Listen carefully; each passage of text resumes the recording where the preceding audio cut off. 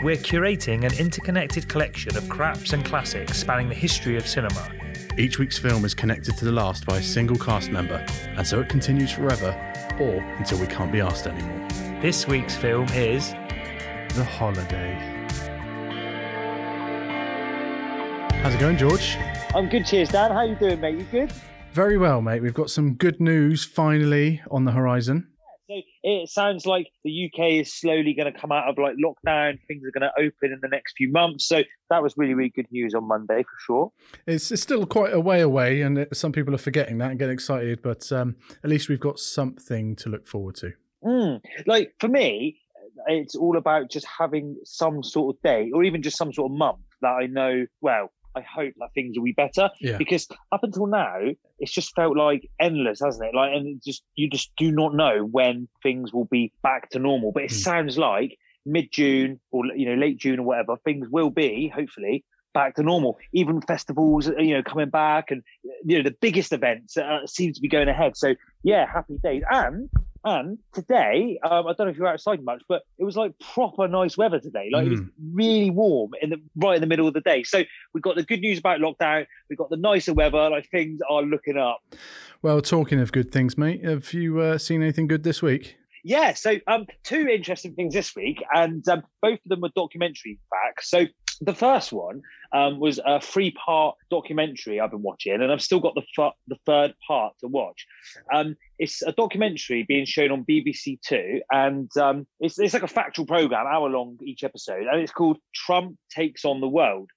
And what it is, it's basically a roundup of Donald Trump's policies and how he acted and things, but how he acted to the other leaders of the world. And episode 1 takes on Europe. Episode 2 takes on the Middle East, and episode 3, which I'm yet to watch, is all about like North Korea and that sort of part of the world. And I'll tell you, it's literally hilarious. Like the stuff he pulls and like the way he goes about things is mental. Like I can't stand the bloke, but he is funny. One like little bit I got to tell you about. It's just so funny. He goes to this like big summit, and you've got all the big European leaders there. You've got Merkel and you've got Macron and all that. And they're saying to him, you've got to sign this NATO treaty. You've got to sign this NATO treaty. And he's umming and ahhing. He doesn't want to do it. He's like a spoiled kid. He's got his arms crossed. He's like, I'm not doing it. Yeah, there's a famous photograph of that, isn't there? Yes, I believe that was actually taken at that summit, and he's like, I'm not doing it. And anyway, these summits, they go on for like days and days, and they take place in plush hotels. And anyway, there's lots of meetings and conferences and things. And they believe that they will get him to sign this really important treaty by the end of the conference. They're all negotiating behind the scenes. Anyway, all the leaders go out one day to the balcony to have tea and coffee between, big meetings or whatever. And as they're having their tea and coffee, you just see about 5 or 6 helicopters plus like Air Force One just bombing off in the background. And he's just left. He's just gone. And like, this is the sort of thing that keeps happening. Like social conventions and how things are done, he ripped up the rule book and he just did it how he wanted. And it is very funny to watch. That's the art of the deal, as he would call it, just leaving during negotiations. See ya. Yeah, that's it, And as much as I absolutely despise Donald Trump, I can't think of someone I hate more. There was a few things that he does, and some of there is a bit of method to some of his madness. For example, he didn't want to sign that treaty for NATO because it turns out America actually pays quite a lot more for NATO than anyone else. Yeah. And, he does have a point where he says, well, hang on a minute, Germany's only paying a small proportion and we're paying loads. And so, although I don't like the way he goes about stuff, sometimes he does have a point. But anyway, it's well worth a watch. It's really funny. I find it funny anyway. And it's it's interesting. And he proper shook up, the political world and continues to. So would you say that's the greatest new BBC comedy? Possibly. I was honestly laughing because I just find him so absurd. Yeah. I just love to see the leaders' faces and stuff and their reactions. And the good thing with this documentary is that there's lots of interviews with people that were actually in the room when things happened. So you're getting a really good first-hand account of what actually happened in like the Oval Office, how the calls to Putin went and all this sort of stuff. It's really, really good. Yeah. The second thing I watched this week, mate, again, it was a documentary, and this next one is a 4-part documentary on Netflix, and I think it's a couple of years old, and it's called The Defiant Ones. Have you heard of it? Or I have, yeah. Oh, you have seen it with that Jimmy Irvine? Yeah. So basically, it's one that I for a very long time didn't see, and everybody in the office was talking about it, and I actually caught up with it at the beginning of last year, I think. Oh, I see. So yeah, it's a good one, isn't it? It's an interesting story, and what I like about it is that I know quite a lot of Dr. Dre's history because, like, you know, I see straight out of Compton, and I quite like his whole story. But the other guy, Jimmy Iovine, I think I'm saying that right. Mm-hmm. His story, to be honest, I didn't even know who he was. No. So his sort of, you know, his past and how he got to be where he is and who he produced and all his stories, it was all new to me. So, you know, it was really, really cool to see Dr. Dre and sort of what he does and stuff, you know, and I enjoy watching that, you know, that whole sort of early 90s LA riots, all the political stuff going on. And then the other half of the documentary is all about Jimmy Iovine. And then sort of towards the end of the documentary, they come together and then they create Beats headphones and make, you know, billions and billions of pounds. That was the most interesting bit for me because, like you, I'd know quite a bit of the Dre background and stuff like that, but I didn't know how massive Beats were. Obviously, they are everywhere; they're kind of ubiquitous headphones, but I didn't realize how they did it and the mindset behind it is craziness. Oh, it's mad. And they go through it and they say that you know, they basically wanted, at first they wanted people in the music industry to wear them all the time. So Jimmy Iovine, all his artists that, you know, were on his label, he said, you need to be wearing Beats in your videos. That is like a rule. And as soon as they started wearing it, then sports stars started wearing it. And as soon as sports stars start wearing it at the Super Bowl and the Champions League final, blah, blah, blah, everyone then is going to be wearing them. And it just grew and just exploded. It was like early influencer marketing, wasn't it? Kind of getting big names in areas and people big on the internet to wear them and have them visible without actually officially paying for advertising space. Oh, yeah, it's absolutely genius. Because every time you take a picture of a celebrity at an airport, bang, they got Beats. Every time you take a picture of a celebrity going out running on the track, they got Beats. It's, you know, genius, really. And the other thing I liked about it is that it's quite hard to understand sometimes what a producer does. So whether it's Dr. Dre or this Jimmy Iovine or whoever, it's hard to know what a producer does. Like, obviously you mean specifically a music producer? Yeah, a music producer, absolutely. And so it was good to see, like, a bit more hands-on stuff of what they actually do, like how they draw like the inspiration out of the artist and how they try and like navigate the artist's ideas into a good constructive idea. And I don't know, it just shed a light on what a music producer would do. And so that was, you know, something I enjoyed watching for sure. I also like the bits of him struggling to get his inspiration, and he took something crazy like 8-10 years or something like that, isn't it, to get his newest album out? Yeah, he is an absolute perfectionist. You know, he I was saying that when I was a kid. Have you watched the whole series? Yeah, I have. Yeah, I've watched it, all of them. Well, when I was a kid, I thought Dr. Dre was just a rapper, and it was only like, I don't know, a few years ago that, because he released an album in about 2016, and I remember I got it on, you know, Apple Music or whatever, and I noticed that Dr. Dre liked any of the rapping, and it's only then I was like, oh, okay, like, so he just puts it all together. Yeah, he was the producer for NWA and things like that, so that's how the rap came afterwards for him. He was much involved in the actual production of the music and the beats and things like that before the rap became a part of him. Yeah, but yeah, like, very interesting. Really enjoyed it, and that's me, mate. So, what about you, Dan? What have you been watching this week? Anything good? Yes, a couple of good things. One that surprised me somewhat is I watched Wolf Creek 2. Have you ever seen Wolf Creek or Wolf Creek 2? I've seen Wolf Creek 1, and I remember it being like quite a visceral, like, scary movie. Yes. Yeah, so me and Cass and I kind of sat down for another horror movie night, and because she likes being scared until she's sick. This time with Wolf Creek 2. Now, I saw the original many years ago, and it was weirdly just before I went backpacking around Australia. So that was probably probably a mistake. But I remember it being that type of serial killer movie we don't tend to see as much anymore. It was kind of at the tail end of the most recent slasher movie boom. You know, you started with Scream and stuff like that and went into the early to late 2000s. But kind of this one crossed over also with the era of like torture porn, like your Saws and your Hostels. So the first one certainly was kind of a mixture of those two. Is that how you remember it? Yeah, I remember it being on the more brutal side of like slasher films. You know, it didn't have much joy at all, and it was. I know it sounds weird to say a slasher film, but if you take something like Scream, you know, it's pretty hilarious, really. Yeah. Whereas this was just brutal. It's just out back, a really horrible guy, and he was just hell bent on killing, like, you know, people. So yeah, very scary. Yeah, well, I have to say we had a blast. We had a great time watching this. Now, the main reason being is the same reason I miss cinema so much at the moment, and I'm sure it's the same for you as well, is that it's that communal viewing experience. We kind of I certainly enjoyed it more because of Cass's reactions to this one, much like other films we watched recently, like the nervous laughter and the screams and everything else that goes along with a horror film. If I watched this alone, I might not have enjoyed it as much, but I really, really had a great time. The antagonist, you talk about being an absolute terrible bloke. He's still a terrible bloke. Mick Taylor is his name.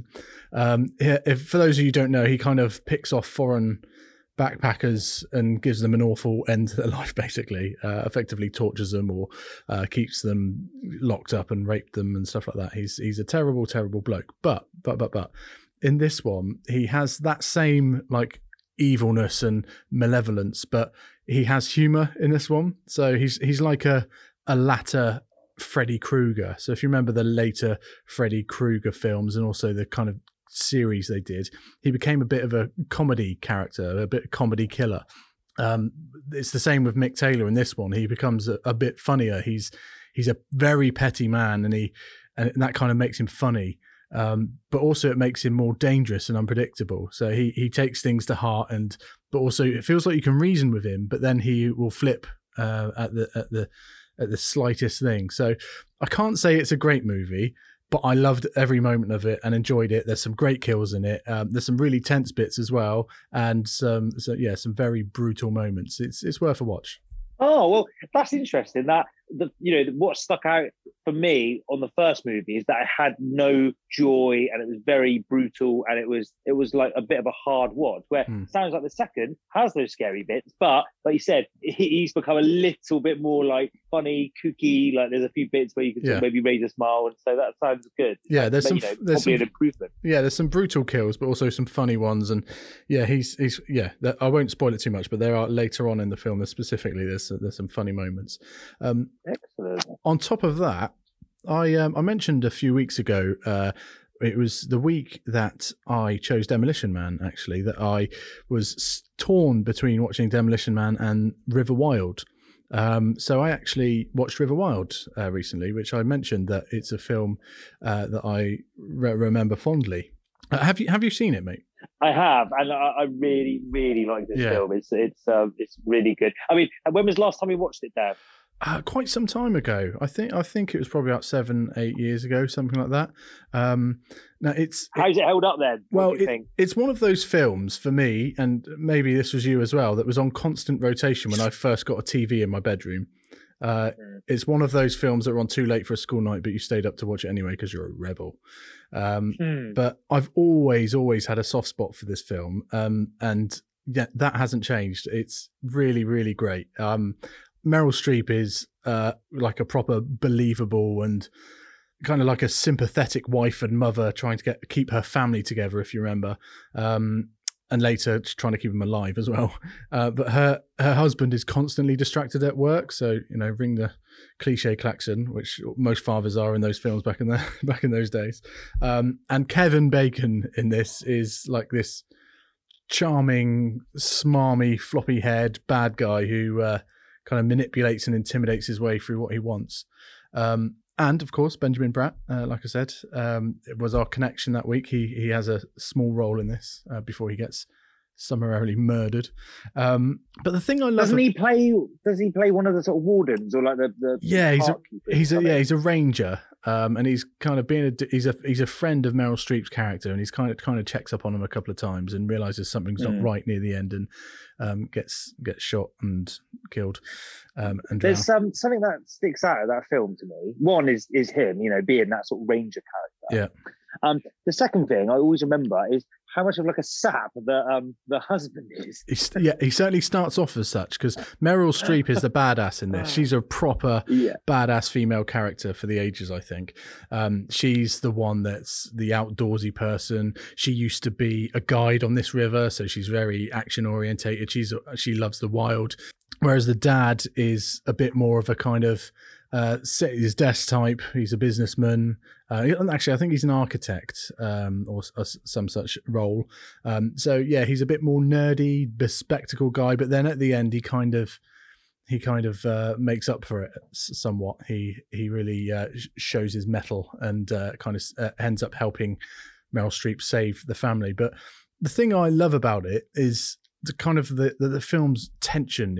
It kind of mirrors the river all throughout. It's kind of one of those lofty ideas I kind of thought of while watching it. Is it starts like a calm film with a bit of tension between the married couple, and then there's a growing undercurrent of suspense throughout. So it just builds and builds and builds, and it gradually builds to as they travel down the river until it becomes like an inevitable torrent, and there's just disaster waiting to happen.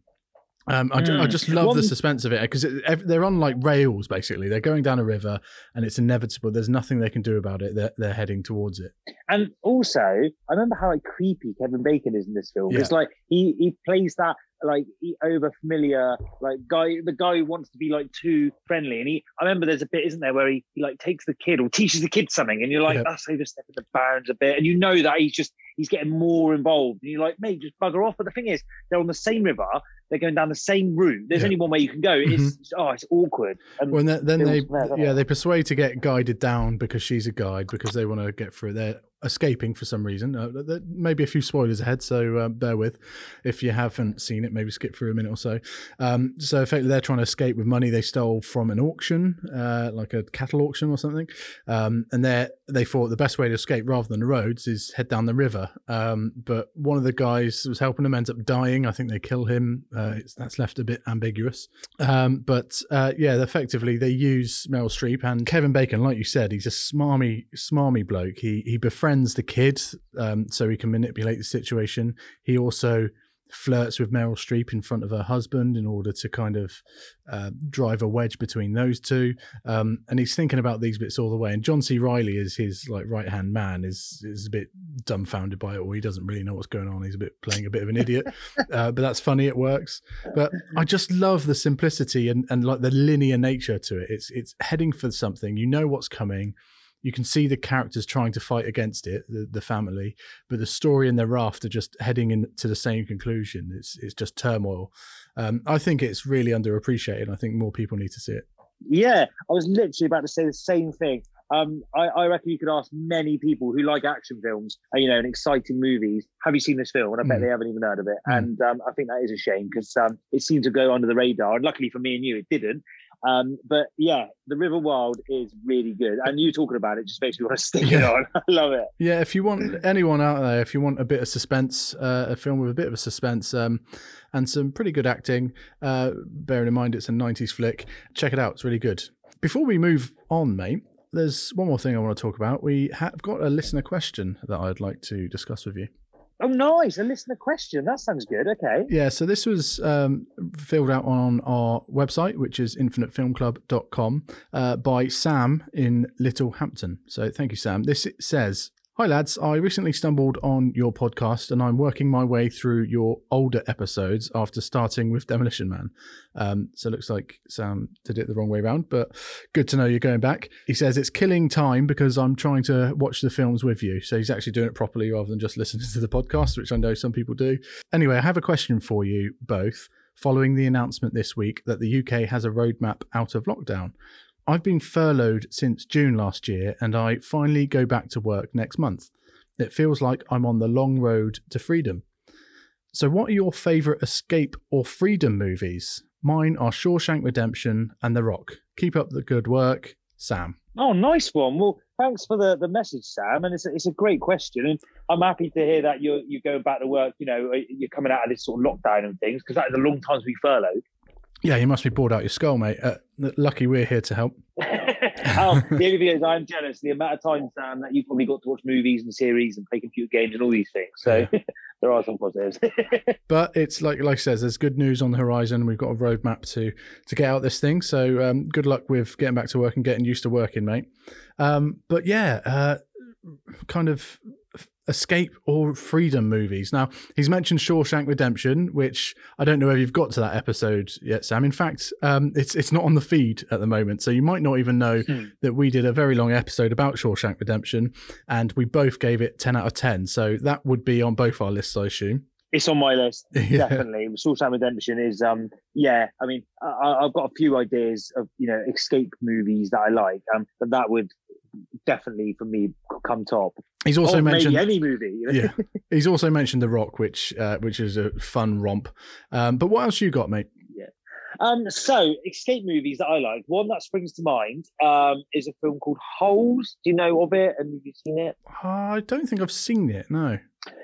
So Holes is a film starring Shia. I can't never say his Shia LaBeouf. LaBeouf, yeah. So stars him it was like in the Even Stevens days, when he was like a sort of child actor. Yeah.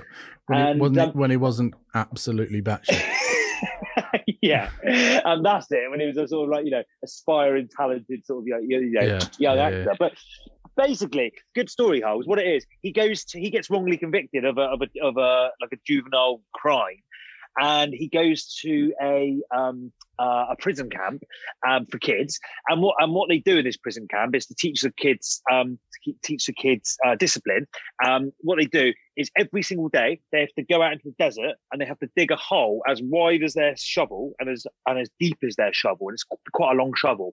And you've got to do this every single day. The quicker you do it, the quicker you can get back into the camp and have a drink and, chill out. And basically, he does this for a while and he thinks, fuck this, I've got to escape. And basically, him and his mate at this camp, they escape into the desert. And it's a really good film. It also stars Sigourney Weaver as the camp general. She's cool. And and actually, another connection is John Voight. He's in it as a sunflower seed eating cowboy, like warden. Warden cowboy. So Holes is a really, really good one. That sounds great. It's really good. It's actually a Disney movie, so it'll be on Disney Plus, I'm sure. The other one that sprung to mind for me, mate, is a film I really, really like. It's crap, but I like it. It's Con Air. Yes, that's on my list as well. Yes, I'm glad it's on your list. I just think it's a great. I just really like the way it plays out. A load of prisoners on a plane, and the plane gets taken over by thugs. I just think that's like so stupid and so awesome. So that would be my two: Con Air and Holes. It's Con Air is a bit like The Rock in regards to it's pretty shit. But it's also amazing. Yeah, absolutely. It definitely falls, like you say, like with The Rock and there's some other ones as well, into that category of like, we all know they're not great movies, but they are like also well good to watch. Yeah. So what's the harm? On the other end of the spectrum, mate, one that's not terrible and is actually a great quality film. Have you seen Room? I have seen Room, and I really liked it. Yeah, so Brie Larson, Jacob Tremblay Brie Larson's character's kind of been kept captive in a room for I think like 7 years, in like just a single room. And basically the film, I think after like 20 minutes or something, is just about them gaining their freedom and getting out. And it's the first time the boy has been outside because unfortunately this boy is the product of rape. So their captor is actually the man who fathered this child, and it's him seeing the world outside for the first time. It's really it's like it's a great film, and it's darker than the freedom is the captivity that we've been in, but it's a really life affirming film and a great performance by Jacob Tremblay. Otherwise, 12 Years a Slave, of course, like absolute brutal life this guy lived for 12 years. as it says in the title. But the moment he gets his freedom at the end is incredible, but also heartbreaking, seeing his family kind of moved on and he's got grandchildren and things. So really brutal. Couple more. Misery, of course. Good shout, mate. Misery, because that's a proper escape movie, for sure. Yeah. And also, finally, one for me, which a bit different, this one. It's more of like kind of escapism, is The Beach. Ah, yeah, The Beach, the Leonardo DiCaprio movie. Yeah, good shout, because he escapes the sort of mainland and goes to this crazy island, doesn't he? Yeah, it's kind of both ways on that one. So he escapes the hustle and bustle of the world that he hates outside, and he goes on about the well-trodden paths and trying to avoid them. So he goes to this isolated island, but then it's all about getting off again with your mind intact kind of thing. So that kind of has two escapes and a bit of freedom in there, but that kind of lent more into the freedom to me. So yeah, great question, Sam, and thanks for getting in touch. Anyone else who wants to bring up anything, ask any questions for George and I, or make some suggestions about what we want to talk about, get in contact on infinitefilmclub.com. Yeah, absolutely. And as you mentioned, Dan, the website, like I say, it's easy to send us a message, and it's a great website, so yeah, check us out. Cool. So should we get into this week's movie, mate? Yeah, let's do it. So let's get into The Holiday. Drop the trailer. We might as well be honest with each other. Just tell me, did you sleep with her? Okay, I slept with her. You happy? Did you say, am I happy? You gotta be. Oh God, here he comes. Oh, Jasper, what's the story with you two anyway? I'm head over heels, Everybody, may I introduce the newly engaged Jasper Bloom? I hate my horrible life. Iris and Amanda are in exactly the same place. Where do I want to go? By myself? Depressed at Christmas. Just 6,000 miles apart. Home exchange. We switch houses, cars, everything. Bingo. I need you to answer this. Are there any men in your town? Perfect. We're on our way to New Zealand. I'm here. As one door closes, That'll be interesting. another one opens. Oh. Hi. Hello. I'm Miles. I'm Graham, Iris' brother. Do you want some company? Yeah, love some. Excuse me? Okay, sorry about that. Boob Grace. That was accidental. Graham, I just broke up with someone. And considering that you showed up and you're insanely good looking and probably won't remember me anyway, I'm thinking we should have sex. If you want. Is that a trick question? Seems I had it all wrong. It turns out you'll go somewhere new and meet people who make you feel worthwhile again. It's Christmas Eve, and we are going to celebrate being young and being alive. Iris, hi, it's Amanda. Can you hold on for a sec? Sorry, that was Amanda. Find out how she is. Can you tell him I'm good? How's she doing? What's he been up to? Hold, please. I can't believe that you have had sex with the woman staying in my house. He told you that? Oh my God. Oh my God.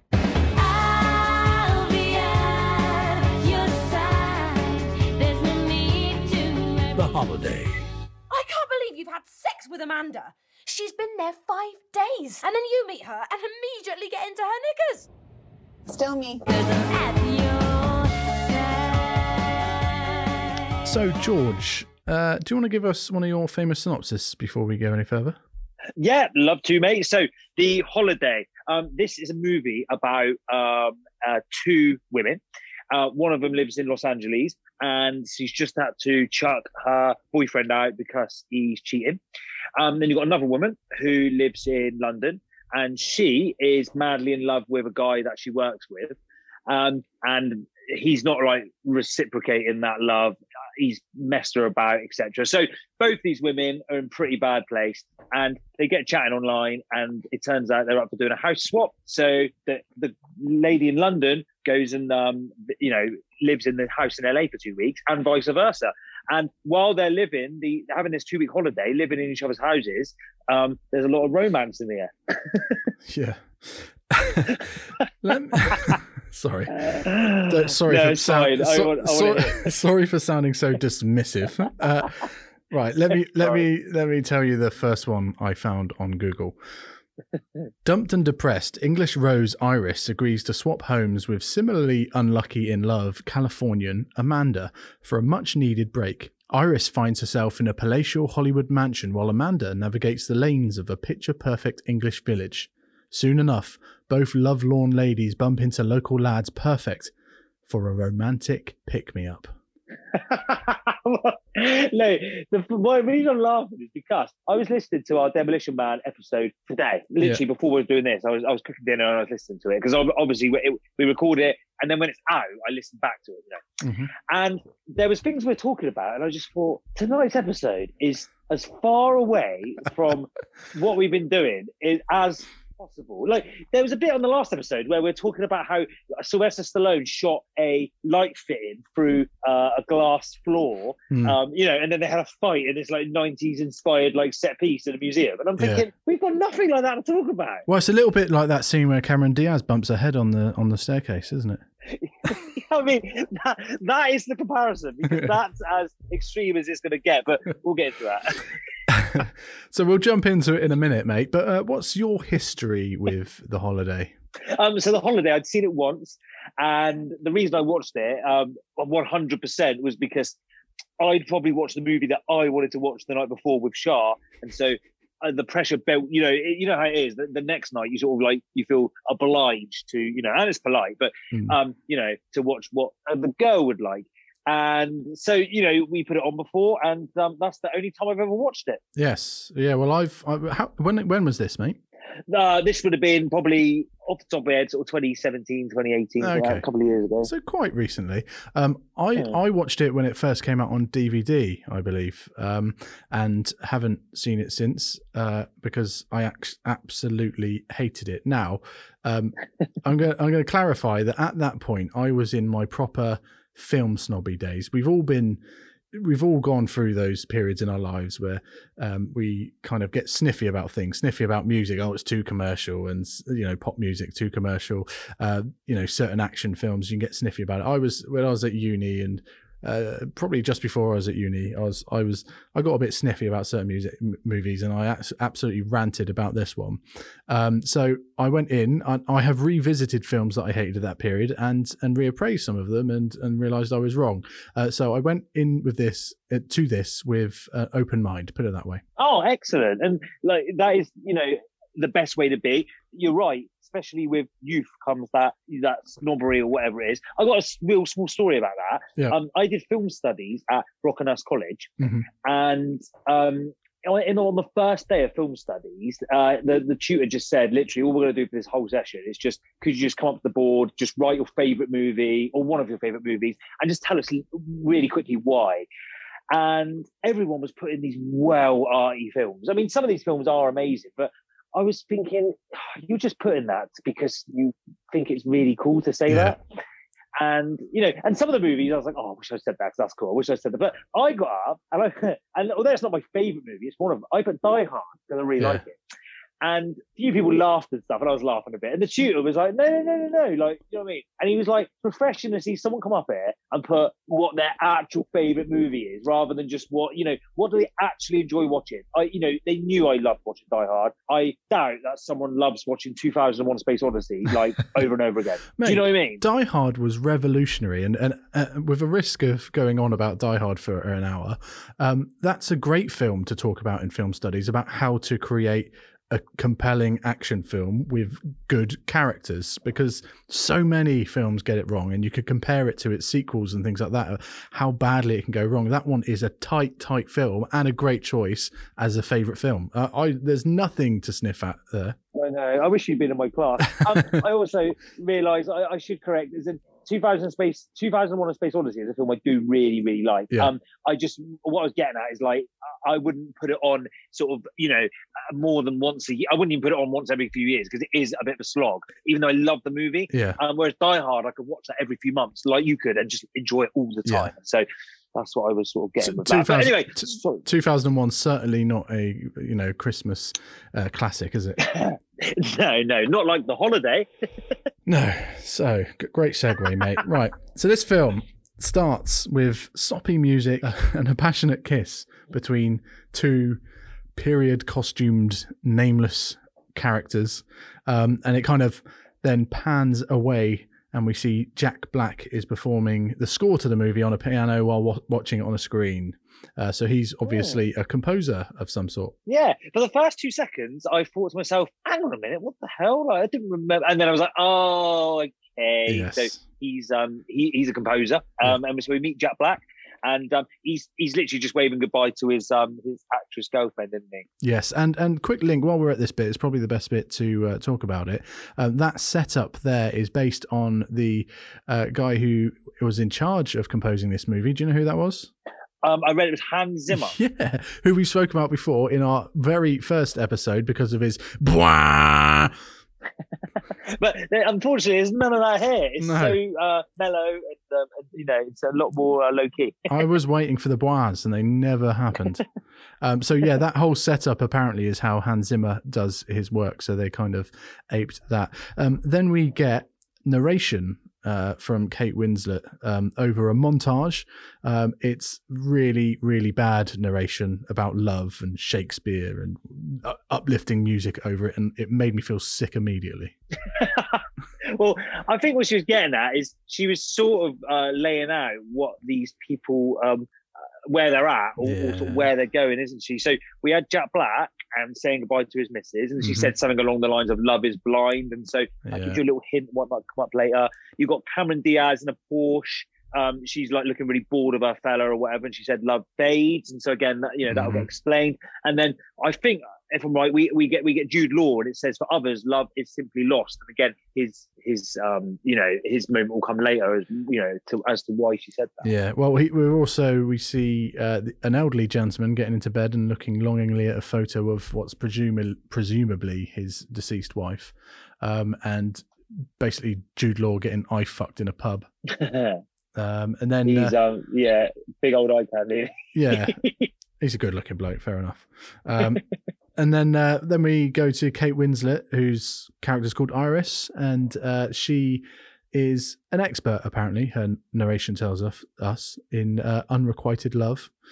She's wrapping a present and stashes it in her drawer. She's you can see there's a Christmas party going on behind her, and she says that she's been in love with a man who's called Jasper for 3 years, and they've been the darkest days of her life. And it's all because basically he's not like reciprocating that love. I think like through like the sort of chit chat and stuff, she was with him for a number of years, and then he was cheating on her, and she can't basically get over him, can she? No, she can't.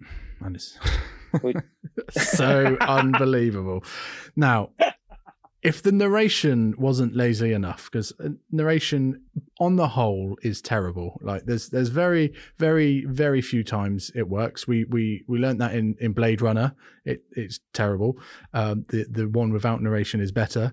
And then if that isn't bad enough in ramming down the plot down our throats, we then get a friend conveniently come up to Iris and asks her a backstory, basically. And it basically asks her all these questions that leads Kate Winslet to kind of start explaining everything about her life and the fact that she was shagging him, but he was shagging someone else. And it's like, we've talked about this quite a few times about exposition and how bad exposition can be in films. That bit was fucking terrible. Also, the other thing I thought at this point is that in these sort of, it is like a chick flick. In these sort of chick flicks, you always get this character who's a friend of one of the main characters, who's always smoking, always talking about like sex, and it always is the one who gets all the information, like you said, out of the main character. Tell me why you're not shagging him and what's going on and all this stuff. Blah, blah, blah, blah. And this person just played up to that role completely. All these leading questions, it's so on the nose and lazy writing, and that runs through this film for me. A lot of lazy writing. Also, fact: Kate Winslet and Rufus Sewell had actually, who plays Jasper, had actually previously been in a real life romance, so they are actually exes in real life at this point. Awkward. Yeah. Well, they're obviously on good terms. Then the friend kind of gives her advice about not contacting cheating exes, which I think is fair enough. And it turns out Iris has not yet filed her story. So she's working for the Daily Telegraph, which I'm going to talk about again later. And she is kind of like a wedding correspondent, I believe. Do you know, I didn't pick up that she was a wedding. Actually, Penny's just dropped because in a minute she gets asked to cover an engagement, which is, going to be a right kick in the sort of ass. Yeah, so she goes back to file the story, doesn't she?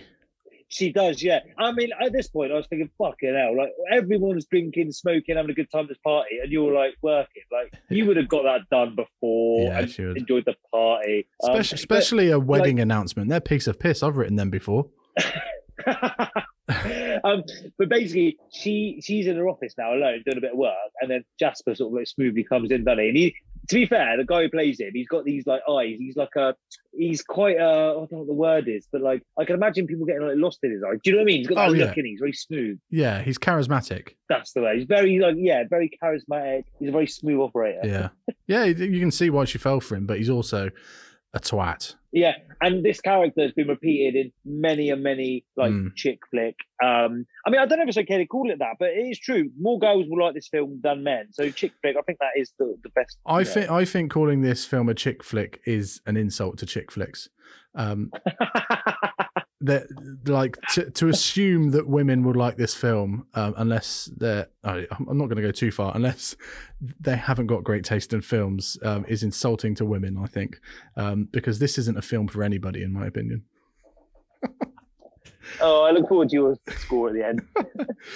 So he kind of says, hey, I got you something for Christmas. Also, by the way, he's a columnist, so he's actually doing pretty well for himself because they get the big bucks when it comes to journalism, while she's just writing these little columns about weddings. And she says it's convenient because she got him a present too, but it turns out he wasn't talking about an actual present, and he didn't bring it with him. And he sort of like alludes to it being something a bit sexy, a bit naughty, in the back of his car, whatever. It's and she gives him a really thoughtful gift. It's like a first edition of a book. So straight away you're thinking, oh, Kate Winslet, what a legend. And this Jasper, like, what a chauvinistic, good-looking prick. What a charming, really charismatic, good-looking, lovely-eyed prick. Oh, do you know who he reminded me of, though? Who? Me? Oh, no. You're all of that, apart from the prick bit. You know what I mean? You're charismatic, charming, all that sort of stuff. Thanks, mate. But, not like I say, that's the truth. But he reminded me a lot, we'll probably have to beep his name out, of Hugh Grant in Bridget Jones, Daniel Cleaver. Yes. He was well like that. He's very much that, mate. Yeah, spot on. This is Bridget Jones light. In fact, there's a fact about that later, which I'm not sure whether you know, but we'll talk about that at the end. So what annoyed me, and I wanted to ask you, mate, was it revealed what book it was, what first edition? No, and I was going to say exactly the same thing. That was the way they set that up. Is it's like it's going to mean something sort of later on, but no, that just fizzled out completely. Yeah. No. So we get to know that he's kind of playing with her emotions a bit. He compliments her a lot. Why are you so great? Then the editor interrupts for a speech. So they had a nice flirty conversation, kind of looking like they're sparking things up because they got a present for each other this Christmas, whereas they didn't do it until February or March or something last year. And she's a wedding correspondent, like I said, and the editor's making this big speech in front of everybody because he's got a tip, and he kind of picks her out and says, I've got a tip for you. There's an upcoming wedding, a huge wedding between Jasper and Sarah. Harsh. Now, that editor must have known that there was something between Jasper and Iris at some point. Was he rubbing it in her face, or was he completely oblivious, do you think? I mean, yeah, that is pretty mental. I mean, 3 years they were going out, so you must have an inkling they had something, you know. Yeah. So yeah, if he knew, it was pretty mean. And we get like the sound sort of like dims, and then the music goes up, and like we just zoomed in on her face, and she's like proper gutted, isn't she? Can I just say, Kate Winslet is a fantastic actor. Her bit, even here, like in this terrible film, she's standing there watching the love of her life, she thinks at that point, kind of celebrating with his new fiance up on stage while everyone's applauding, and the look on her face, like Kate Winslet's in a different movie, she's in a good movie, everyone else is in a terrible movie. She's fucking brilliant. Yeah, she is a really good actress. Do you know who she reminds me of, like a slightly younger version of, is Emma Thompson. Yeah, she is. I don't know, they got the same sort of vibe, haven't they? And I think she's a really good actress as well. So yeah, Kate Winslet, amazing. And yeah, she definitely lit up this film. Yeah. So then you see like a lawnful trip home on the train to her sleepy, snowy, Christmassy village country cottage, which she could no way afford by writing little wedding articles for the Daily Telegraph. I'm telling you now, there's no way she can afford that country house, which is probably about $1 million to $2 million. It is an amazing cottage. I like such a good location. It is absolutely idyllic, isn't it? Yeah. And that cottage is so perfectly symmetrical. Like, do you know what I mean? If you drew a line down the middle, like it just looks exactly how you would draw a cottage when you're a little kid. And it's a very, very pretty house. I've got to say, there's a nice little moment here where she's done all this kind of lawnful trip home. She's, got a train, she's walked, she's whatever she's done to get home, and then she finally closes the door to her cottage and then starts sobbing uncontrollably. Yeah, as the door shuts and we're still outside, you can sort of hear her crying from indoors, and then it sort of cuts, doesn't it, to a completely different sort of scene. It looks very, very like Californian, LA. It's like this lush house, and this guy basically wakes up on the sofa, doesn't he, in this like mansion. Yes, Ethan's his name. He's sleeping on the couch, and then he goes up to see Cameron Diaz, his obviously current girlfriend / ex-girlfriend, and she starts throwing shoes at him, I think. Yeah, I mean, he opens the door and then bang, like a shoe comes flying at us, or flying at him. Yeah. And basically, she's fuming. She basically accuses him of banging his secretary. Yeah.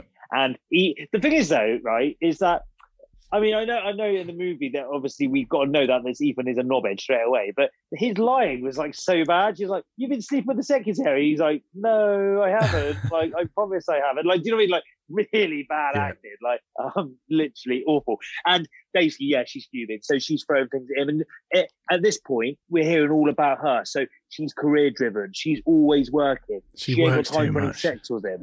Yeah. And so she's a busy, successful lady, isn't she?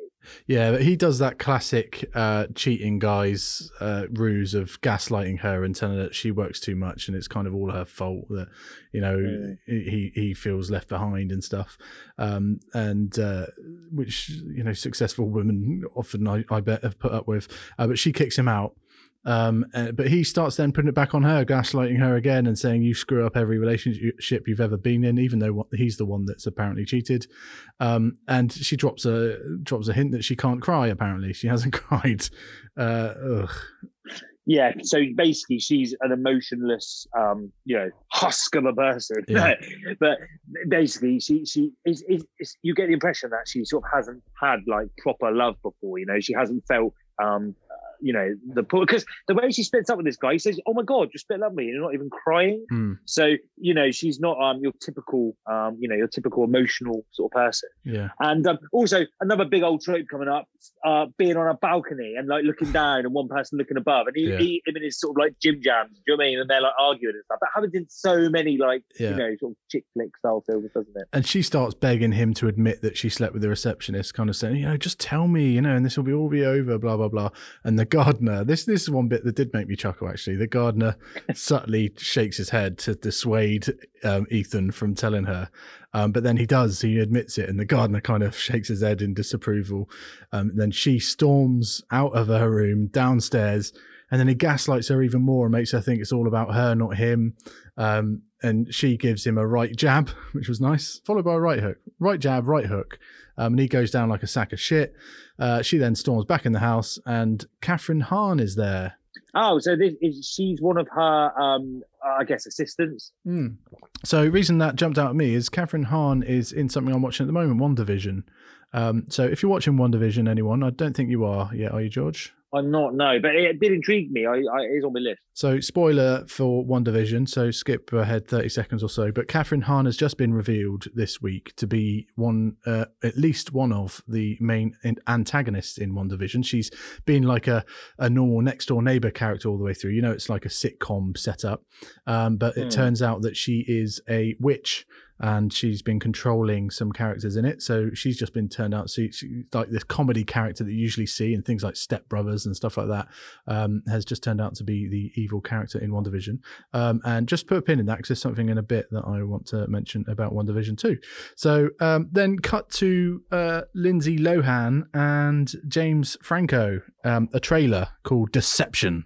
Yeah, so basically, Cameron Diaz's character, she has an awesome job. Is she runs a company that produces movie trailers and promotes them and things. And we get a trailer, like you say, Lindsay Lohan, James Franco, and it looks like quite a good, action romp. And she basically sort of says to her assistants, "Oh, we need to make that red." She says, "No, not Martin Scorsese red." And I don't know, she seems like well into her movie. Yeah. And basically, she just goes, "Look, I need a break from all this." Do you know what I mean? They say, "What do you want about? Like, this is the busiest time of the year." And she's just like, "I've just let my fella, I need a break." Now, another potential spoiler for WandaVision. So if you're watching it again, skip ahead 30 seconds. But the editor in this, so the guy sitting down is John Krasinski. Do you know who John Krasinski is, mate? The name rings a bell, but no, I'm not sure who he is. He is Jim from The Office, the American version. He's also Jack Ryan, which is another link to our series because we watch Clear and Present Danger. He plays Jack Ryan in the series about the Jack Ryan character. But when it comes to WandaVision, again, spoilers, potential spoilers, it is heavily rumoured that he is going to make his first appearance in WandaVision as Mr. Fantastic from the Fantastic Four. So it's very much rumoured that he's going to turn up and save the day, effectively. So both him and Catherine Hahn may actually appear in WandaVision, although, again, that is simply rumours. So there's another connection there. So we'll see. Oh, interesting. Also, that's quite cool. Like, just as a little side note, that the Fantastic Four are finally going to get the proper Marvel treatment, hopefully, and actually be put into the Marvel Cinematic Universe. I'm talking like I know what I'm on about, but I know that the Fantastic Four like proper sting. Yeah. And fair play. It's about time they got some love. Now they own the property because the last one was terrible. The first, like the Rise of the Silver Surfer and the early 2000s Fantastic Four were just early 2000s films. They were pretty bad. Then there was a 90s one which was not properly released and fucking terrible. But Marvel have never got their hands on it, so let's hope he will be a great Mr. Fantastic if they do make him so. But we'll see. But yeah, she's a genius trailer editor apparently, which was not believable in the slightest. She talks very basic about fonts and sizing. Just make it bigger and make it pop and color. She doesn't come across somebody that knows what she's talking about. She then rants, like you say, about the female stress and its effect on beauty. Then she Googles vacations and tries to cry. Hilarity ensues. It's not happening. She can't cry. She dismisses Bora Bora because they don't speak English or something. And then she chooses Surrey. She goes for the Cotswolds at first, doesn't she? But then a picture of like this rundown LA home pops up, and she's like, "Oh no!" And then randomly she picks Surrey, and it turns out that house that she's picked, I mean, nice looking house, the cottage, is Kate Winslet's house. Isn't it? Shock! I know. So this is where it's all coming together. Also, I've got to say, did you notice in her office there was a poster that that has massively copied our logo? I know, the bastards. Yeah, I know. Basically, I saw it and I thought, oh my god, like, you know what I mean? Like, it's the Vertigo poster and obviously our logo, which you amazingly designed and came up with, which is brilliant. Has elements of that. It sort of like alludes to that, and so a little link there. Yeah, very much inspired by Hitchcock's Vertigo poster, which was Saul Bass, who's a very famous artist, and he did a lot of the kind of James Bond opening credits and stuff like that. Very famous kind of 60s, 70s type art. But our logo, if you've ever seen it, is heavily inspired by that, but not copied, just inspired. No, absolutely. You know what I mean? You put definitely our own slant on it, and you've done a cracking job, mate. Thank you, mate. So now we go back to the cottage, and Iris is still sobbing. She then very darkly contemplates gassing herself. Yeah, this comes out of nowhere. This I just don't think this works. You know what I mean? I was like, what? Like, that's a bit brutal. Like she sort of turns the gas on. It was like to make a cup of tea or something, and then she holds the match and then sort of like looks at the camera almost as if like, could I do this? Could I kill myself? And the hot dog's there and everything. And then she like opens the window. But I was like, that's a bit of a stretch. Do you know what I mean? But I guess love does hurt. The only thing that stopped her is she got an email. That was the thing that stopped her doing it. And obviously that email is Amanda. So then we see like a terrible movie world chat on the laptop, you know, when they really do bad designs that don't look like anything that actually happens on the internet. We get one of those and they agree. I know what you mean. It's so good. And they agree on a home exchange. Surrey to LA. And one of the real, important questions that Cameron Diaz asks Kate Winslet is, are there any men in your town? And then she thinks, doesn't she? And she puts 0. Yeah, when can I come? So basically, we then cut, don't we, to Kate Winslet on a plane. And she's just about to sit next to like sort of like quite a fit guy like in her eyes. Like she's like, oh, this will be all right. Great flight from London to LA or whatever. He's in the wrong seat. It turns. His missus is like, no, come down here. And then these 2 old grannies come and sit next to her, and she's like, oh, God. Fuming. So she's off for 2 weeks. So that's the plan. So again, put a pin in that for later. Then while she's in between those 2 old ladies on the plane, Jasper drops her an email on her BlackBerry, which is again dating the movie, being a dick again. She replies that we both know I need to fall out of love with you, so please help me try.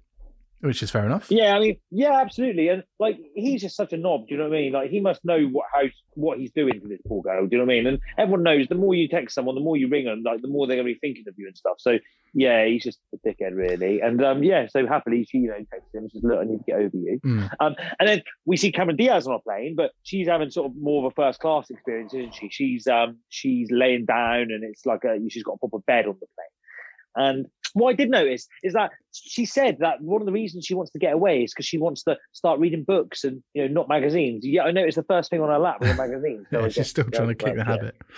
And also at this point, it is the first of many moments where her life starts turning into a movie trailer in her mind. So she's obviously going mad. She kind of gets an imaginary trailer with those. Yeah, we keep getting that voice, don't we? Where is that? Her name's Amanda. Yeah, so it's like Amanda was flying to the UK or something like. And we don't get those trailers anymore. Back then, you still did, and unfortunately, the guy, a very famous voice, has now passed away as well. But we always used to get, there was like 2 or 3 very famous voiceover artists that used to do "In a World," that kind of stuff. And it's kind of throwing back to that. Obviously, it was contemporary at the time. But then cut to a taxi in LA. Gliding past beaches whilst Winter Wonderland is blasting. It's kind of like a very, very diehard LA with Christmas music. Intercut with Surrey with a chauffeur-driven car through snowy fields and that sleepy village. Now, the driver drops her a mile down the road so that, for what I can only see, because he couldn't turn round apparently, he said, "Oh, you're gonna have to walk from here because if I go up there, I won't be able to turn round." So it's basically an excuse for her to go slip and slide for comedy effect. 100%. It's the worst excuse, and it doesn't hold up because later in the movie he drives all the way down there. Yes, that's exactly note I had for later on was, why is that driver decided it's suddenly okay to turn around at the top? Because we need to see Cameron Diaz slipping and sliding all over the shop, holding on to branches and stuff, and just making herself look like a complete. Yeah, great comedy. And then Iris gets dropped off at the palatial home in LA. Absolutely, and she is buzzing with her hatch, isn't she? Because she walks in and she's like, "Oh my God," and like it is a world away from her small, cramped cottage. This place is lush, and it's really, really nice. You get a kind of comparison of their reactions. Iris is ecstatic, like you say. Amanda's a bit more reserved. Then Amanda drives a Mini for the first time on the correct side of the road. And then with lots of screaming and squealing, very annoying. Then she arrives at a village shop, browses while drinking a bottle of red straight from the bottle. Well, basically, she's buying lunch, and the woman says, "Oh, you're having a party tonight?" She's like, "Oh yeah." And basically, she's having her own party that night, isn't she? She's going to sort of lay in bed all night, watching movies, drinking and eating. And she goes back. She's actually watching Little Britain, and then her trailer appears on the TV in a break, but. Another factual error. She's watching Little Britain in the UK. Certainly back then, Little Britain was on the BBC, solely on the BBC. They had exclusive rights to it, so it wouldn't have been on anything else. There wouldn't have been any adverts, therefore her trailer wouldn't have played on the TV. Ah, mate, you've literally ruined the film for me now. This is the only reason I hate this film. Because that would never happen. I think, definitely. BBC is Little Britain, and Little Britain is BBC, 100%. This next bit really did make me cringe because it's not just Cameron Diaz, it's not just this movie, but I hate seeing this anyway. I hate seeing people dancing like really stupid and singing to a song like that Mr. Brightside. I don't know. Mate, does it make you cringe? Mate, massively. I hate it with a passion. I was going to bring up the very same thing. Now, it specifically, a lot in bad chick flicks this happens, is it seems like those bits are specifically made just to look good in the trailer, so it looks like a fun film. There's a few bits. There's a bit where Kate Winslet's in bed and starts dancing later on as well and starts kicking her feet on the bed. It looks specifically just put there. So in the trailer, which both these bits do appear in, it looks like, it's a fun rollick and a bit of romance, but also there's some dancing in it. It's just a load of bollocks and it's lazy. I can't argue with that. It's and it literally makes me turn away. Like I hate seeing that sort of stuff. So I didn't enjoy that bit. Totally agree with you. There was a bit actually coming up though, which I did really like, and I mean I know how they've done it, but it is effective. And basically it's the bit where Cameron Diaz is staring at the dog, and he's just such a cute dog, and the way that she winks and he winks, and then she turns away and he turns away, and I just thought it was really cute. Yeah, and also what I was thinking, my sole thought during that part was when was their agreement about looking after a dog? Yeah, I mean, I did think this. So when Kate Winslet went to LA, I thought to myself, I can't remember if she takes her dog with her. Yeah. And you're right, it gets glossed over completely, and it turns out that the dog just stays there, and Cameron Diaz has to look after the dog, even though you never see her look after him at all, apart from just looking at him. But you're right, that was skipped there. Maybe that's a DVD extra. Yeah, maybe we'll find out. But then we go to Iris, who's using the pool at her palatial home, and then checking out the DVD collection. God, that was a flashback for me. I don't have DVDs anymore, but I used to have an epic DVD collection that took up a whole wall in my my bachelor pad back in the day. So that brought about a bit of nostalgia for me. I'll tell you one thing actually, which is a shame about people not having DVD or video collections and stuff anymore, is that you can't go around someone's house or bachelor pad or whatever they've got and then walk in and go, oh, cool, and then look through them and go, oh, awesome. Do you know what I mean? It's a good way to get a flavour of what someone likes, and that's been lost completely, unfortunately. I used to judge people so much on their DVD collection. This is again back in my snobby film days. I said, ugh, he's got... And people would always have to have excuses about why they had certain things. That was left by Figgy. She left it here. And, Well, you've got two of that. You're like, someone else will do. Well, I can't say much because, as I've admitted previously on this podcast, my first ever DVD was Pearl Harbor, so I'd be snobby against myself, really. First ever DVD. The first ever DVD I watched is not the worst. It's basically it was Dude, Where's My Car? Yeah, I remember you saying actually. Yeah, I got mine free with my first ever DVD player. So. So it came with Pearl Harbor. So it wasn't your fault. No, it wasn't my fault. Exactly. And there was a point in my life that I quite enjoyed that film, but then I grew up. Then there's a call at the front gate, and it's our connection for this week, Jack Black, who's a character called Miles. It is, yeah. So we meet Miles for the first time, and there's a few things about his first scene. I'm just like, what the fuck? So basically, he comes round to pick up a few things, doesn't he? Because he thinks Cameron Diaz is going to be there.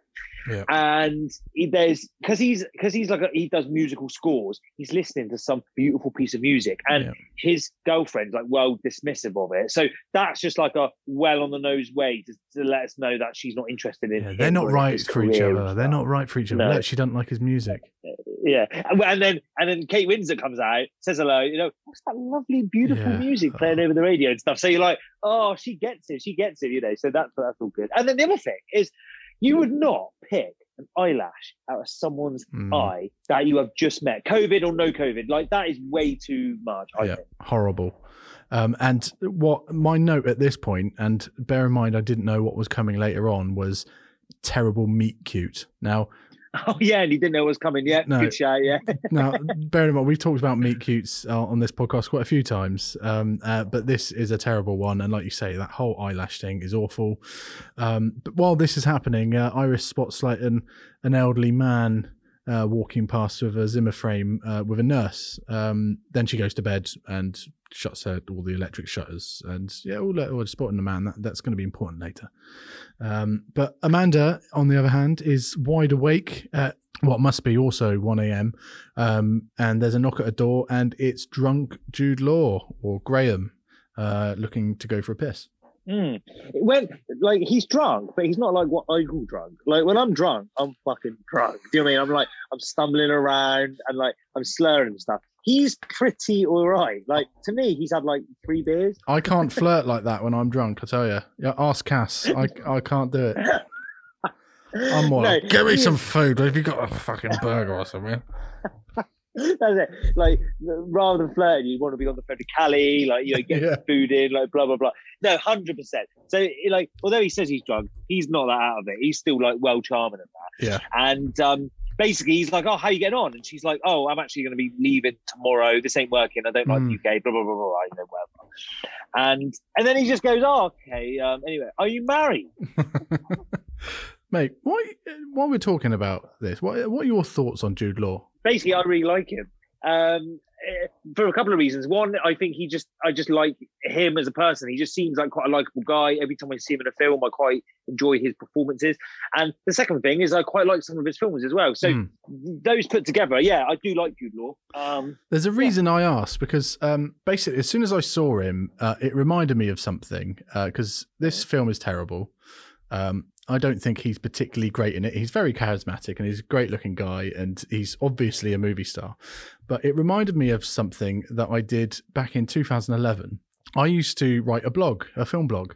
And I did an article called, this is during the time where I was writing film reviews and things like that for local papers and stuff. The article I wrote was called The Law of Jude, which is obviously a very, very clever title because of Jude Law, The Law of Jude. It's brilliant. Yeah, and what it was, I'm going to read an extract, but basically it was a theory that I had, that some actors chose to be very bad in certain films because they couldn't be asked, and very, very good actors. So Jude Law, I think, is a great actor in some things, but just chooses to be lazy and boring in some things. This is what I thought at the time. He since his hit rate slightly better, but at the time he was in a rut, and I'll explain that in a sec. But I just thought I'd read an extract about what I thought 10 years ago about Jude Law. Bearing in mind this is after The Holiday as well. So I said, there are certain actors who have shown great acting chops but seemingly insist on not bothering for the majority of their other work. Take the namesake of this phenomena as an example. Remove his attractiveness and undeniable screen presence, and Jude Law has become consistently inconsistent. This is not to say that his box office record is poor, simply that his performances don't match his success. Now, this is the zinger bit. I don't dislike Law. He's certainly charismatic, I agree with that still, and he often takes on interesting projects. I simply find myself irritated by the fact that he can, despite regular evidence to the contrary, act. Proof of this can be seen in Wild, 1997, The Talented Mr. Ripley, 1999, and Road to Perdition, 2002. His maniacal supporting characters have so far borne the freshest fruit, but recently his performances have produced a mixed bag of frozen mush. In Law's case, it would appear that the leading man tag dangles from his neck, paralysing the unfortunate facial muscles above. Fucking brutal. That's harsh, wouldn't it? I don't necessarily agree with that. Now, I agree with all the positive stuff I said about him, but that was because I was talking about film snobbery before. I think that was kind of on the tail end of my film snobbery. Oh, mate, that's a great way of explaining it. Say that last line again. So in Law's case, it would appear that the leading man tag dangles from his neck, paralysing the unfortunate facial muscles above. I love that. Such a great way of explaining it.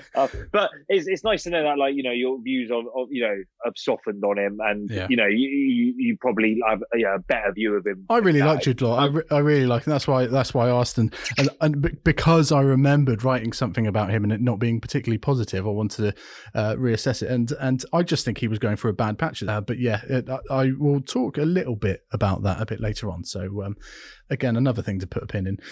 But where were we? Yeah, he's Iris's brother. He's come in for a piss. He stays there usually when he's smashed, although, like you said, he's not smashed.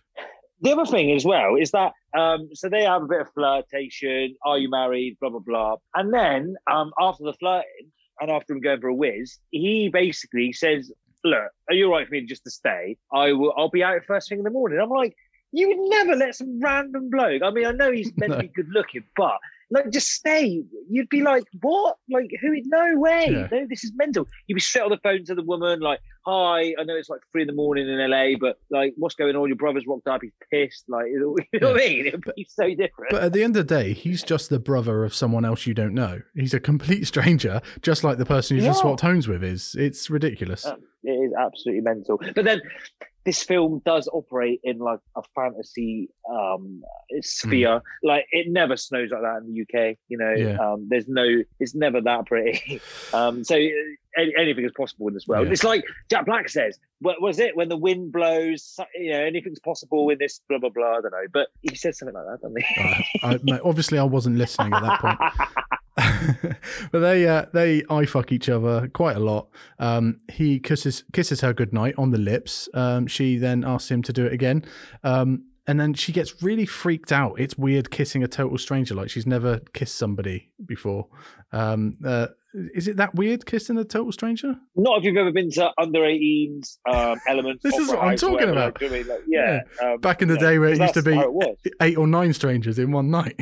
Yeah, that was it. You'd go to. It's mental to think this. Like, I used to talk about it to my mates sometimes. I'm like, fuck, this is what went on. You go up to behind a girl, you put your hands on their hips, you do like this dance. After a couple of minutes, if their mates like nod, they would turn round and then you'd kiss them and then you'd move on to the next one. Like, what? It's so weird when you think about it. I don't think that goes on anymore, but it may do. No. It was weird times. But mental. I mean, you're a dad. I mean, I know you've got a boy, but, you know, as a dad, if you had a girl, you'd think, what? Like, no way would you go to something like that in like 13, 14. What was your under 18s club called, mate? So our under 18s club was we had 2. We had the Opera House. Both of these were actual real nightclubs, but they just had an under 18s night. Yeah. So we had the Elements and we had the Opera House. So you'd go to one of them on a Tuesday night every month and just have a whale of a time. Well, anyone who is from Torquay or was from Torquay will know of the monastery, which was an old church, and it was itself, like you say, a club, usually at the weekends. But on a Thursday, Friday night before the club opened for the adults, it'd be open to under 18s, and it was called something else. It wasn't called monastery. It was called face to face, or faces, we used to call it. And everybody in there was smashed off their face on cider, and nobody gave a fuck. And it was ridiculous. A hedonistic club with day glow everything and everything neon everywhere, glow sticks, playing rave all night. And weirdly, the club was such a horrid place. It didn't have a license to sell alcohol, so it was just full of druggies when the adults were in. Oh my God, what sort of place? Like, one thing that always makes me laugh at under 18s, right, is that our one, so this is the days when you're allowed to smoke indoors, and so you were allowed to smoke. So you could be 14 and you were smoking, right? That was fine, but you weren't allowed to take in chewing gum. No. So they would literally pat you down for chewing gum. You'd be like trying to sneak that in. It was so mental. Come on, mate. Yeah, go on, mate. Take a bit of chewing gum. Like, no, oh, mate. I think we need to do a new podcast about under 18 clubs from when people were younger and tell stories, because I got loads, but we haven't got enough time to talk about them. Oh, that's so good, mate. There'd be so many people calling in because fucking everyone's got a story about under 18. Well, if anyone's got a story about under 18s clubs from when they were younger, I don't want to know about new ones. It needs to be early doors, like early 2000s or something, because they were weird places. Drop us a message on infinitefilmclub.com, or I might create a new website for under 18s clubs back in the early 2000s.com. Oh, mate, that'd be so good. But let's get back to the film. Cameron Diaz at this point, she's weirded out by kissing, but then she proposes having sex, which obviously not weird. So it's weird kissing someone, but fine having sex with them. He says, is that a trick question? And then she confesses that she's not good at sex. So she's been told by her ex-fella that she's awful, and then basically when they're about to go at it upstairs, she grabs that bottle of brandy and looks at him, doesn't she? And he's like, "Oh, you're already better than you think." yeah, that's right. And off they go. And then next morning, wake up, and he's already up in it, isn't he? And she gets up, and then he gets a call. And the film's well hinting that he might have cheated on his missus or whatever. Oh, it's Sophie calling. Oh, I'll get that later or whatever. It's so obvious, isn't it? Also, she says to him at some point, foreplay is overrated, and he likes that fact. Like, I can't be asked for foreplay. It's all very weird approach to sex in this. Like men don't like foreplay. Yeah, one thing that basically everything you've said so far, basically it all harks back. The script in this film is just so shit. It's bad, isn't it? Yeah, really bad. It's really, really bad. It doesn't. It's basically one like overriding theme, I think, of this movie. They don't talk like normal people talk. It's not inventive or clever or witty or like, oh, that's an interesting turn of phrase. It's really poor and basic. I mean, I'm not a script writer. I don't know if I could do much better. But, but it's just something that really stands out. You know what I mean? It really stands out. And it's done by like Nancy Myers, isn't it? And she's done. She's worked like relatively consistently since 1980. She did Private Benjamin, which is a film I don't actually mind, with Goldie Hawn. She did. Where she's like in the army. Yeah, Jumpin' Jack Flash. She did Father of the Bride, which I used to like when I was a kid. Jumpin' Jack Flash is an epic film. I really like that. The Parent Trap, Something's Got to Give, which I don't remember hating. And then After the Holiday, she did It's Complicated. What Men Want, is that one of hers? I don't know, actually. The Intern is hers, which is terrible.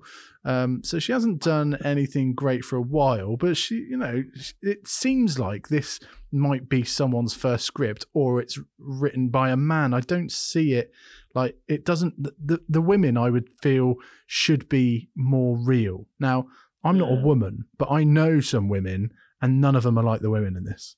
But one point, right, is, do you think that the point of this sort of film is to make it like sort of fantastical, to make it like so what we're doing is we're looking at it going, that wouldn't happen, that would never happen, that would never happen. But maybe that's the point. Maybe this is like a romantic, idea of course, of what a holiday could be, what an amazing adventure it could be. So maybe, obviously, we're maybe the wrong audience. We definitely are. 100%. Look, there'll be people out there that like this, but there are films in this genre, say, for example, Bridget Jones, that everything in it, or most things in it, are earned. Now, I don't love Bridget Jones, but I like it. I don't hate it, and I don't groan all the way through it, because most of what gets set up and paid off are earned. I don't think anything in this film is earned. I think it's all just very lazily written, and it's paint by numbers shite. I know what I mean, but I watched Bridget Jones quite recently. We watched it on Valentine's Day, me and Shah. And it's a film series I do actually like a lot. All of them are good. And we watched the first one, and I mean, watching this compared to that, Bridget Jones is a cut above. Bridget Jones is well written. Like even Love Actually, which is a pretty bad film as well, is better written than this. And people are sniffy about Love Actually, about how bad that is, and it's better than this. This is a poor man's Love Actually, and that's saying something. Oh, I got a lot of love for Love Actually. Like I really like it. It's I like enjoy it. 2 of the segments. You know, there's like loads of different strands. I think I like 2 of the strands. One of them being the Emma Thompson one. But it's mostly it's quite rapey and weird. Anyway, we keep going off another tangent. But anyway, it's awkward the next day. He had, like you said, has that phone call. They are both against commitment, which is very, very convenient. He says to her, look, I know we're not going to stay together, but come to the pub later. I'm going to see some friends. Maybe we'll have a drink. We'll go out sometime. But she goes to the airport, but suddenly is dissuaded because she has another imaginary trailer in a world. So she goes back, doesn't she? And she goes, basically, he goes back to the pub and he tries to find her, and obviously she's sitting there. And then we go back to LA, and we've got Kate Winslet wakes up in LA. She's basically rocking out in bed, isn't she? And then Jasper calls. Trailer bait again, by the way. Yeah, absolutely. Just like you said, her kicking her feet and looking like she's having a whale of a time. Mm-hmm. I'm sure it's in the trailer, as you said. And basically, he wants some help with his book, doesn't he? And basically, you're almost going, "Don't do it," and she's like, "Oh, all right, Jasper, I will help." One question: why did he have to FedEx her the notes and the pages? What, instead of emailing it to her? Yeah, what the fuck is that about? I don't know. Like, this was what, 2006, was it? That is a good question, and it is 2006. Yeah, 2006. Yeah. Surely you could email. Well, it might have been a big file if it's a manuscript for a book, isn't it? Yeah. Maybe their email client didn't allow files over a certain size. That's the only forgiving thing I would say. Right. The only other thing I thought, maybe he likes that personal touch, that personal note, scribbling on it and stuff. I don't know. Who cares? Or maybe it was a way of getting the address of where she was staying, because later on he turns up. That is pure detective work, and I literally would never thought that. That's a good shout. Yeah, good work. Yeah, so all that goes on and whatever. But then she sees the elderly man wandering the streets on his own and offers him a lift. Yeah, she says, you're lost and things, or, you seem lost. And he basically says, doesn't he? He goes, yeah, basically, I live around here. All the houses have changed. Yeah. He alludes that he's probably getting a bit senile and things. And he just couldn't remember sort of, exactly where his house was. Yeah. And I got to say, this guy is well likable. He's brilliant. Yeah, I really like him as well. Yeah, I really like him. And do you know who he played in another movie? I did have a look on his back catalogue, actually. He played Mr. Freeze in the Batman series, which blew my mind. So I didn't know that. That's awesome. Yeah, so in the 1960s, Batman and Robin, really cheesy series, he played Mr. Freeze, which I thought was hilarious. That is awesome. He also played Tuco, who's like the second main character in The Good, the Bad, and the Ugly, and I was like, oh my god! Yes, I saw that as well. Yeah, that is like I to be honest, I can't see it. He doesn't look anything like the guy. No. They really don't look alike. But that I was like, that is cool. But yeah, this guy well likable, and I really like all the scenes where Kate Winslet is with him, because I just think the whole thing's like and really sweet. all of the elderly Jewish gentlemen as well. They're just all like really good, and they're guys that they're in a different movie as well, and a better movie. But one thing he says at this point, she says she's from Surrey, and he says, "Oh, Cary Grant was from Surrey too," because he's on the ball, and she's like, "Oh yeah." He told me once, so he obviously knew Cary Grant or whatnot. But Cary Grant isn't from Surrey; he's from Bristol. No, so that was all load of bollocks. Yeah, it's absolutely load of bollocks. Like I thought, hang on, I've read that he's from Bristol before, so I looked it up. Looked on Wikipedia. Now Wikipedia is not always right. And it says he's born in Bristol. It's where he started acting and stuff. So I was like, where does this Surrey stuff's come on? Looked on the internet, and yeah, there's hundreds of people out there saying no, he's from Bristol. He's not from Surrey. He never have been. So do you think that was just completely artistic license? They just went, but why? Find someone from Surrey.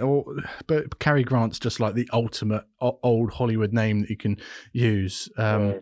But yeah, just don't. Again, lazy writing. Like, don't put it in if it's not factually correct. It's another alternative universe where it just works for the universe. So let's just say he's from Surrey as well. They could have so easily just gone. He could have gone, where are you from then in the UK? And she could have gone, oh, originally I was from Bristol, but I moved to Surrey, and that's where I live now. Exactly. Oh, Bristol. Mate, there you go. You're a better writer, mate. You are a better writer. Or just Google famous people from Surrey. Which, do you know what? I'm going to do that now. Famous people. I want to know who's. Sorry. I bet there'll be some funny ones. Eric Clapton. Wow, yeah. Any film? Here we go. Like, filmy. Here we go. Dame Julie Andrews. Oh, that'd be perfect. Dame Julie Andrews told me. She's from Surrey. Like, oh yeah, there. Fucking done. Bill Nye. I mean, yeah, maybe not. But Eric Clapton, Lily Collins, bit young. But Dame Julie Andrews would have been perfect. Just get on fucking Google. Paul Weller, maybe not. Simon. That would have been funny. Oh, Paul Weller told me, like, if you say them two hanging out. I used to party, and Jodie Kidd. I used to party with her as well. And Warwick Davies. I was in Legend with Warwick. No, I was in Willow with Warwick Davies. Oh, that would have been such a funny little line. Such a funny line if he'd said that. Yeah. Paul Weller or Warwick Davies. That would have been so funny. But Dame Judy, Tom Hardy, Dame Judy Andrews would have been absolutely perfect for that. Why carry? It just doesn't make any sense. Again, we're getting caught up on this, but everything is shit in this film. All right, let's just get that. So anyway, but then he calls out what we mentioned earlier. He calls out, "Oh, this was some meet cute." They actually dropped script lingo on the audience, and he then explains to her what a meet cute is. Your size says it all. And at this point, basically, we can see he's like struggling to put the key in, isn't he? Like he's not able to sort of get into his house. She helps him, and then she has the obligatory sort of like look around the house as she's helping him in. Yeah. And he's got like awards, and he's got like an Oscar sort of sitting there. Well, it looked like an Oscar, didn't he? Like, you know, in his. Well, he had a Golden Globe and an Oscar. There's a Golden Globe on his mantelpiece, and there was an Oscar on his windowsill. So yeah, he was a screenwriter. Then she feels a bit sorry for him and kind of asks him out for dinner if he isn't busy. And then he says a nice line, I thought. He says he hasn't been busy since 1978.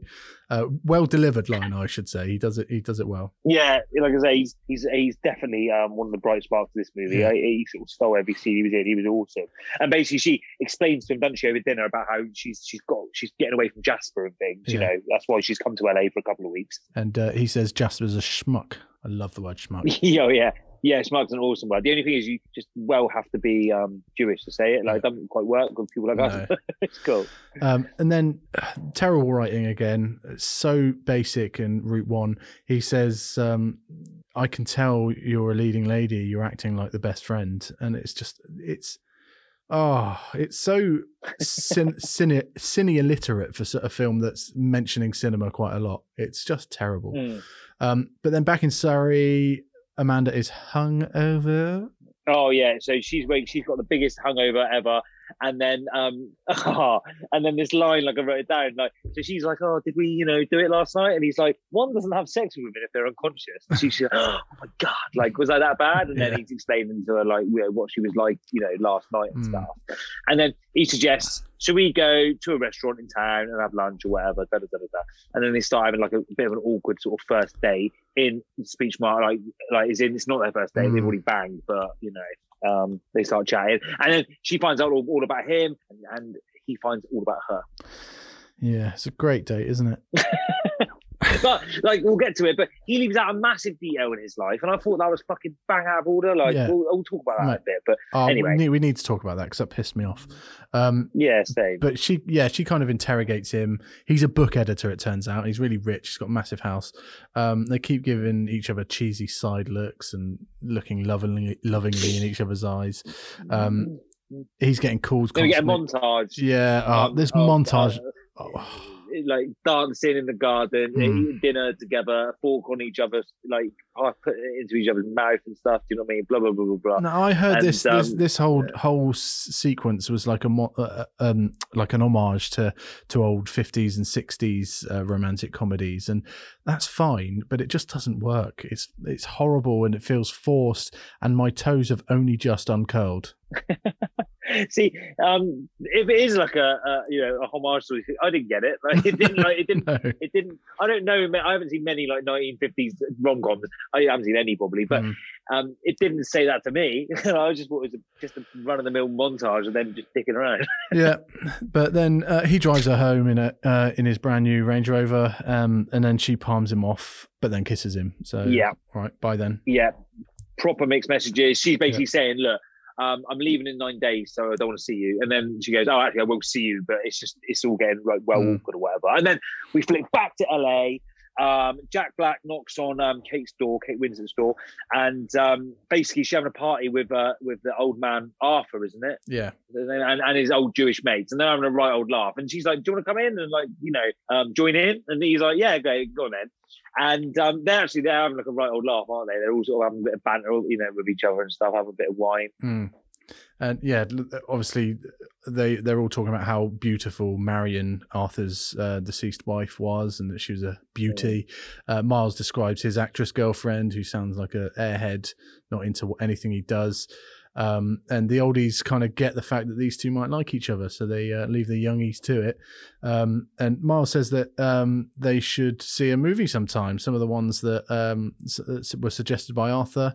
And then he kisses on the cheek twice, which is awkward. And then what's all that shit about? Oh, he says it's always windy out here, and she goes, "Don't blow away." Absolutely awful. Also, when they're talking about Arthur, Jack Black and Kate Winslet, she slips in that he told her that he was the one who added the word "kid" to that line in Casablanca. I'm like, whoa, that's fair play. Like, that's a big old statement. You know what I mean? If I could be asked, I would look up to see who actually added that. But I'm sure it was just completely made up, and it was written by the same person as the rest of the script. Yeah. But in Surrey, there's another trailer going on about pushing guys away. So she jumps out the bath and goes to Graham's house unannounced, and lo and behold, he's not alone. But he's a bit vague about it. You're not alone. What's going on? That's it. He's very much like, he's at the door, not opening it fully, and then you're not alone, are you? He's like, no. And then quite sweet, his little girl who's got the most English accent you could ever have on a little girl comes to the door, and she's mega cute. And then it's almost like Cameron Diaz is thinking, oh my god, he's got a wife and kids. Yeah. And then another kid, he's got 2 kids. Like, what's going on here? And then basically they invite her in, don't they? And it turns out he's widowed, and he does it in that whole spelling out thing, doesn't it? I'm a WIDOWE or whatever. Yeah. Well, last week I tried to get hold of Benjamin Bratt with no luck. Yes. This week, yeah, but it's all right, we'll still hold out. Yeah. Well, this week I tried to get hold of one of the daughters, who is now in her mid to late 20s, I believe. Unfortunately, oh my god! Yeah, that's so cool. Unfortunately, she hasn't got back to me yet. I only got in contact yesterday, to be fair to her. So if she does get back, we're going to have a little chat with her about her experience. She's not acting anymore, but she had a couple of roles in film and TV. She was in Casualty, like any British actor. But yeah, I was hoping to get a little chat with her on the podcast, but lo and behold, got palmed off again. Oh, well, the classic phrase I do believe in a lot is, if you throw enough mud, eventually something will stick. So fair play. I really like that you're messaging these people, and I just think keep doing it to all the random people, because eventually someone, who knows, it could be someone massive, might go, yeah, go on then, I'll appear, and that'll be awesome. So I didn't tell you at the time, but a very long time ago I tried to get in contact with Danny Trejo, but that was so cool. But eventually, mate, someone will heed the call, and you never know who might get on. It might be an absolute legend, so that'd be amazing. Thank you. I've got caps at this bit, mate, saying, why the fuck is he hiding his kids like it's the worst thing ever that anyone could have? The fact that he's a loving dad, a lone dad, like a single dad, why is he hiding that? Yeah, I didn't like that at all. I just think your kids would be the most important thing, going. And basically it doesn't make sense, because if he's going to just have a small fling with Cameron Diaz, then what's the problem? If he's got kids, do you know what I mean? It wouldn't make any difference. No. All they're going to do is bang a few times, and then she's going to go back home. Yeah, there's no plans for the future. Yeah. Look, we both said there's no commitment, so what's the harm in me having kids? There's no harm. Yeah, the harm would be if she lived in his same village and he said to her, look, I've got kids, but I don't want to introduce you to them because I'm worried that you're going to come into their life for a long time and then disappear. But that was never going to happen with Cameron Diaz, because she was going home in 9 days. So that didn't make sense at all. And I thought it was mean to not mention your kids. Yeah, so. They tried to explain it off later on, saying that he just wanted to live for a while the kids were away. He just wanted to not be a dad for a little while because it's just consumed his life. But I just don't believe that. If that is your life, you would talk about it, especially on that long date they had. Yeah, definitely. Where you find out all about each other, et cetera, et cetera. And now we see like Cameron Diaz, with the girls, and they're actually really excited. It's quite sweet, really, because I guess they're obviously missing their mum, and they're excited to have an older girl in the house who they can chat with and laugh with. And actually, they've got the coolest tent in their bedroom, haven't they? It's awesome. Playroom, yeah. That's really cool. Yeah, that's so. Yeah, it's because it turns out the kids like her, so she must be cool. Then while he's putting them to bed, I believe she's looking at all his books. Now, this is another thing that very lazy and like route one script writing, in my opinion, is the American characters are into kind of like the film side of things and the exciting creating trailers and music for movies. Then on the British side, you've got Iris, who's working for a newspaper, and then Graham, who's working in books. So it's like the old world and the new world colliding, and it's just so lazy. Everything follows that formula. It's like the house, the old cottage, it's tiny and dinky and it's got an open fire. Yeah. And then LA, massive house, pool, all mod cons, and the windows go up and down, So yeah, you're right. It just plays into that. It just makes British look a certain way, and the Americans are all flash and up to date. I put at this point, again in caps in bold, how is this film still going? Well, before I watched this, like I do all the time, I always look at the runtime, and I thought, God, that's pretty long, isn't it? 2 hours 15 or 2 hours 18. I was like, that is a long film for this sort of subject matter. Well, mate, just in case you are holding up, because I know last week we talked about Cass watching this with me and her leaving a review like we've done for the last few weeks, but we were going to watch this on Monday night. The boy went to bed a bit later than usual, and we got back in the room about 9:15, and then I said, oh, do you want to watch The Holiday now? And she was like, yeah. And I loaded it up and it said 2.5 hours. And I went, fuck that. I'm not watching that right now. You don't want to watch that right now. And she was like, nope. I said, I'll just watch it. I'll watch it another time on my own. It's far too long for a film like this. Yeah, it is. It's like two movies. The way, because obviously the film is like two movies anyway. The fact that there's an LA love story and a Surrey love story, and the runtime reflects that. It's a long old film. Yeah, craziness. Anyway, she's now Arthur's PA apparently. Back in Iris, back in LA. He's being invited to have this night in his honor. It's from SAG, I think, the Screen Actors Guild.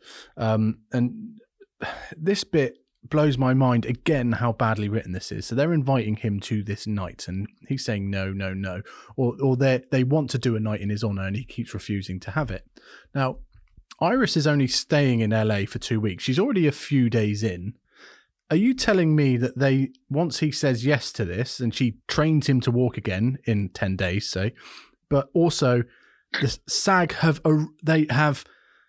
built an event around him within less than 2 weeks, invited everybody, booked a venue, got everybody there, dressed the set, did all this within 10 days. Absolute bollocks. At the top of all, Jack Black writes a piece of music for him to come out to. Yeah. I know, it's mental. I put that.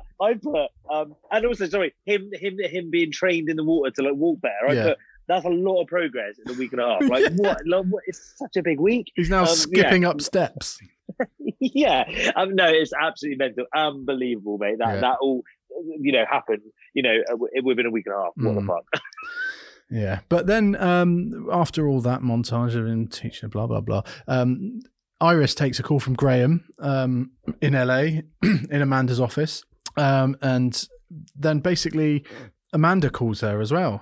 So Iris is kind of playing the middleman in a weird conversation between the two. She gets the hint that Graham has slept with her, so she kind of screams at him down the phone, "I can't believe you had sex with her," and then awkwardly, it's still Amanda on the phone. She didn't transfer.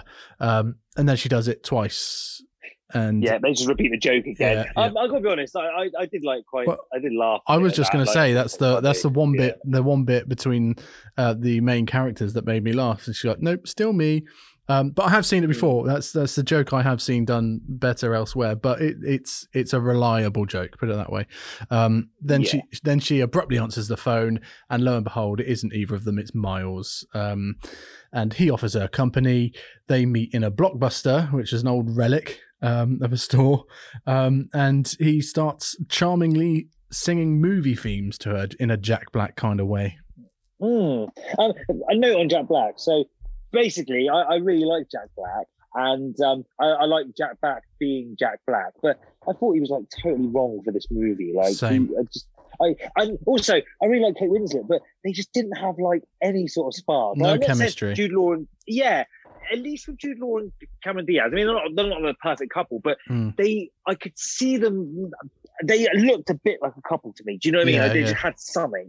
Whereas these two, I mean, I really like both of them. I'm just like, what?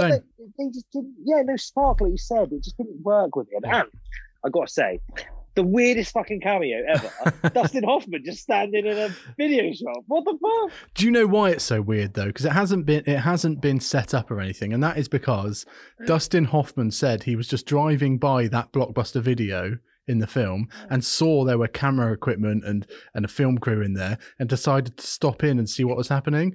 And because he knew Nancy Meyers, the director and writer, they just decided to work up a scene quickly in which he just ultimately made it into the film. Oh my God, that's amazing. So that, because he mentions The Graduate, doesn't he? Yeah. So they obviously, and then he looks up, doesn't he? That is mental, and I don't even love that or hate that, but it's just so weird. Yeah, it's the best part of the film. Right. So then Graham from the Blockbuster sees his girlfriend Maggie in the arms of another man outside, and he's under the impression that she's far away working on a film, and he's obviously then confronts her outside while Iris watches on. Yeah, so obviously he's gutted about it, and she should have been away filming, but actually she's cheating on him. And basically she says, look, I'm the only I know you probably won't believe me, but I actually know how you feel. And she basically says, Jasper, similar sort of thing, it's fucked me up, blah blah blah blah blah. And then we get to see Jack, like a little montage of Jack and Kate like dressing up Arthur, ready for his night his night that's been arranged hastily in a few days. And then we get Cameron Diaz and Jude Law walking in the country. Jude Law with his daughters. Like it's all it's all looking very idyllic all over the shop. After all this, I've just written, I am so bored. You're struggling there. Yeah, I'm really struggling at this point because I'd noticed, obviously earlier on, I'd noticed how long it was going on, and I was just thinking it doesn't need to be going on this long. Be more efficient. But yeah, in the UK, then Graham and Amanda are kind of sharing post-coital panting, aren't they? They've obviously just done the deed, and they discuss their distance problems. So obviously they're both getting hooked to each other a bit, but obviously one lives on the other side of the Atlantic. So boring problems for boring people. He's in love with her, he says, in less than 2 weeks. And then they have more sex. That's it. And then we cut straight back to LA. Yeah. And a lot of sort of jumping in this film, isn't there? And it's Jack Black playing some tunes on the piano, and he's written a song for Arthur, like we mentioned. Arthur's going to be walking down the to the stage, to this song, so that's good. And then again, this made me cringe a bit when she's like, "Oh, the song like sounds like him," and then he said, "Oh, I only used the good notes," and then I put cringe because I was just like, "Oh, fucking horrible." And also the boob graze bit, which is fucking horrible. That was awful. And then they're having something to eat, and then Maggie calls him, and he palms Iris off to go see her. Iris pretends to take it well, but he leaves on his own, which is a dick move. What an idiot. Then Iris goes back to read Jasper's transcript. He calls, and turns out he's turned up to surprise her. He's outside with her Christmas present. Yes. And so she basically gets him in, doesn't she? And at first she's like sort of quite excited to see him, like shocked and like happy. And you're like, you as the audience is like, no, like he's a fucking dick. Do you know what I mean? Like he's just an idiot. Yeah. And obviously she sort of has a change of heart, doesn't she? He wants her now that she doesn't want him. He's just full on playing her. And it then cuts to Maggie begging Miles for forgiveness. And Iris and Jasper are getting up close and personal on the sofa. But he's being a bit shady, and she starts questioning him on a few bits, and it turns out he's still with his fiancée. So then she goes off on him and calls him out on his dickhead ways and says it's over. And she's found her gumption. And like, I mean, I was happy to see, like, when she closed the door, she's like buzzing. Whereas you imagine the other 100 times she's had to do that or whatever, she'd probably be gutted. But this is, she's over him now. She's done it, and it's all because of Jack Black, which is weird because they don't really have any chemistry, I didn't think, and not even much romance. Like with Jude Law and Cameron Diaz, they're sort of all over each other all the time. Yeah. Whereas Jack Black and Kate Winslet, it's a weird thing going on. There's just no chemistry. It just didn't work. Yeah, I totally agree with you. But then she dresses up to the nines and picks up Albert for his big night. So that's happened already somehow. He buys her a corsage, which I thought was a nice move. He's an old romantic. They arrive there at the SAG ceremony, and he gets a standing ovation as he walks into his big night. Then as he was, one thing I did stand out though was, man, they sort of like walk in the front door and they're like, oh, you're here, like, do you know what I mean? Like, it's not like he's backstage or anything. They just walk into the auditorium and everyone's there. Like walks in like he's turning up at a theatre or something. Odd. Anyway. He then comes up to the steps and walks up with a hopper, skip, and a jump, as we mentioned earlier. Yeah. And starts being hilarious. Miles then turns up and he says it's over with Maggie. And Arthur's on stage talking about Hollywood before the Blockbuster and DVDs. I love the fact that he was talking about Blockbuster and DVDs as if they were so new and hip, newfangled things, which now are both defunct. Yeah, big time. I know. Within the space of 10 years, both Blockbuster and DVDs have gone. Yeah. And then two of the biggest names in movies. Do you know what I mean? Like they were everything. Blockbusters where you go to get movies, DVDs was the format that was the most popular by a country mile, how to watch a movie. And both, like you say, 10 years, gone, never see it again. Both have been killed by streaming. Yeah. Then and it's funny to think though, sorry, I was just gonna say, it's funny to think that one day we'll laugh at streaming. We'll go, oh my God, can you believe that's how you used to get your telly? You used to watch things on a screen. Yeah, I say this all the time. I know for a fact, I'm it might not be 1 year, 10 years, 100 years, whatever. We are going to be in these movies in the future. We're going to be in them. We ain't going to be watching on a screen. That's not even up for a debate. That is 100% going to happen. And you know what I mean? You're going to be in the holiday, Dan. Yeah, and we'll just stream things and it will show around us. It's going to be mental. It is. But then you'll be in Surrey. Oh, can you imagine being in this film? I'd just be going around punching everybody. I'd love to see you in this. You're a scumbag. You're a twat. You're talking nonsense. But I'd go out hanging around at Arthur's. Yeah, I'd go out for a drink with Arthur. That's what I'd do. Ask him about Cary Grant's Surrey days, like really, because basically, actually, it turns out Arthur's a fucking liar. Cary Grant. It's just because he's like senile. Cary Grant never told you shit, mate. You didn't know him, you liar. Sorry, Arthur. I actually think you're a good bloke. Then Miles invites himself to London for New Year's Eve, and they have a very unromantic first kiss. Yeah, absolutely, very unromantic first kiss. And back in Surrey, Cameron Diaz and Jude, they basically kiss for the last time, and she says, "I'll be seeing you." So the same cab driver rocks up, picks her up, and then as she's driving off, she starts crying, which she mentioned in the first 5 minutes that she could never do. So obviously Jude Law's like done something real special to her. Yeah. And I put that note. I thought the car couldn't get so close because the cab picks her up from the house, so that's weird. Joke. And yeah, absolute joke. Like I say, it makes a mockery of that joke from earlier. And then basically she turns the car around. Well, she gets the driver to. She rocks back up to the cottage, and then Jude Law's been bawling his eyes out in the kitchen. Hang on. You missed out the best bit, which is also made for the trailer, where she tells the car's going too slow, so she says stop, and she runs for about 15 minutes. It went on for far too long. That it was like Forrest Gump. Why are you dedicating so long to Cameron Diaz? Just drive the car back. But it's just this uplifting music. Yes, I'm going to get my man. And like you said, she turns up the door, and typically because he's a crier, self-admitted crier, he is bawling his eyes out. But fuck my life. then invites herself. All the American characters here just want to invite themselves places to New Year's Eve with him and his girls. He kind of says, "Oh, I've got the girls on New Year's Eve," and she's like, "Great, I'll be there," and invites herself. Cut to New Year's Eve. Iris with the kids, Miles with the kids, Amanda serving canapes, Graham dancing. Such fun! Everyone's dancing around the living room. And like everyone's swapping partners. You got a brother and sister dancing, and Cameron Diaz and Jack Black dancing, and then you got the swap back to couples dancing. And also, I thought so. Cameron Diaz and Jack Black. It must be a little bit awkward because I think that her ex fella was Jack Black's friend, or yes, yeah, because he's friends with Ethan. Yeah, it's a bit awkward. Like, do you know what I mean? Because you'd probably be on Ethan's side almost. Do you know what I mean? So you'd be like, oh, this is weird.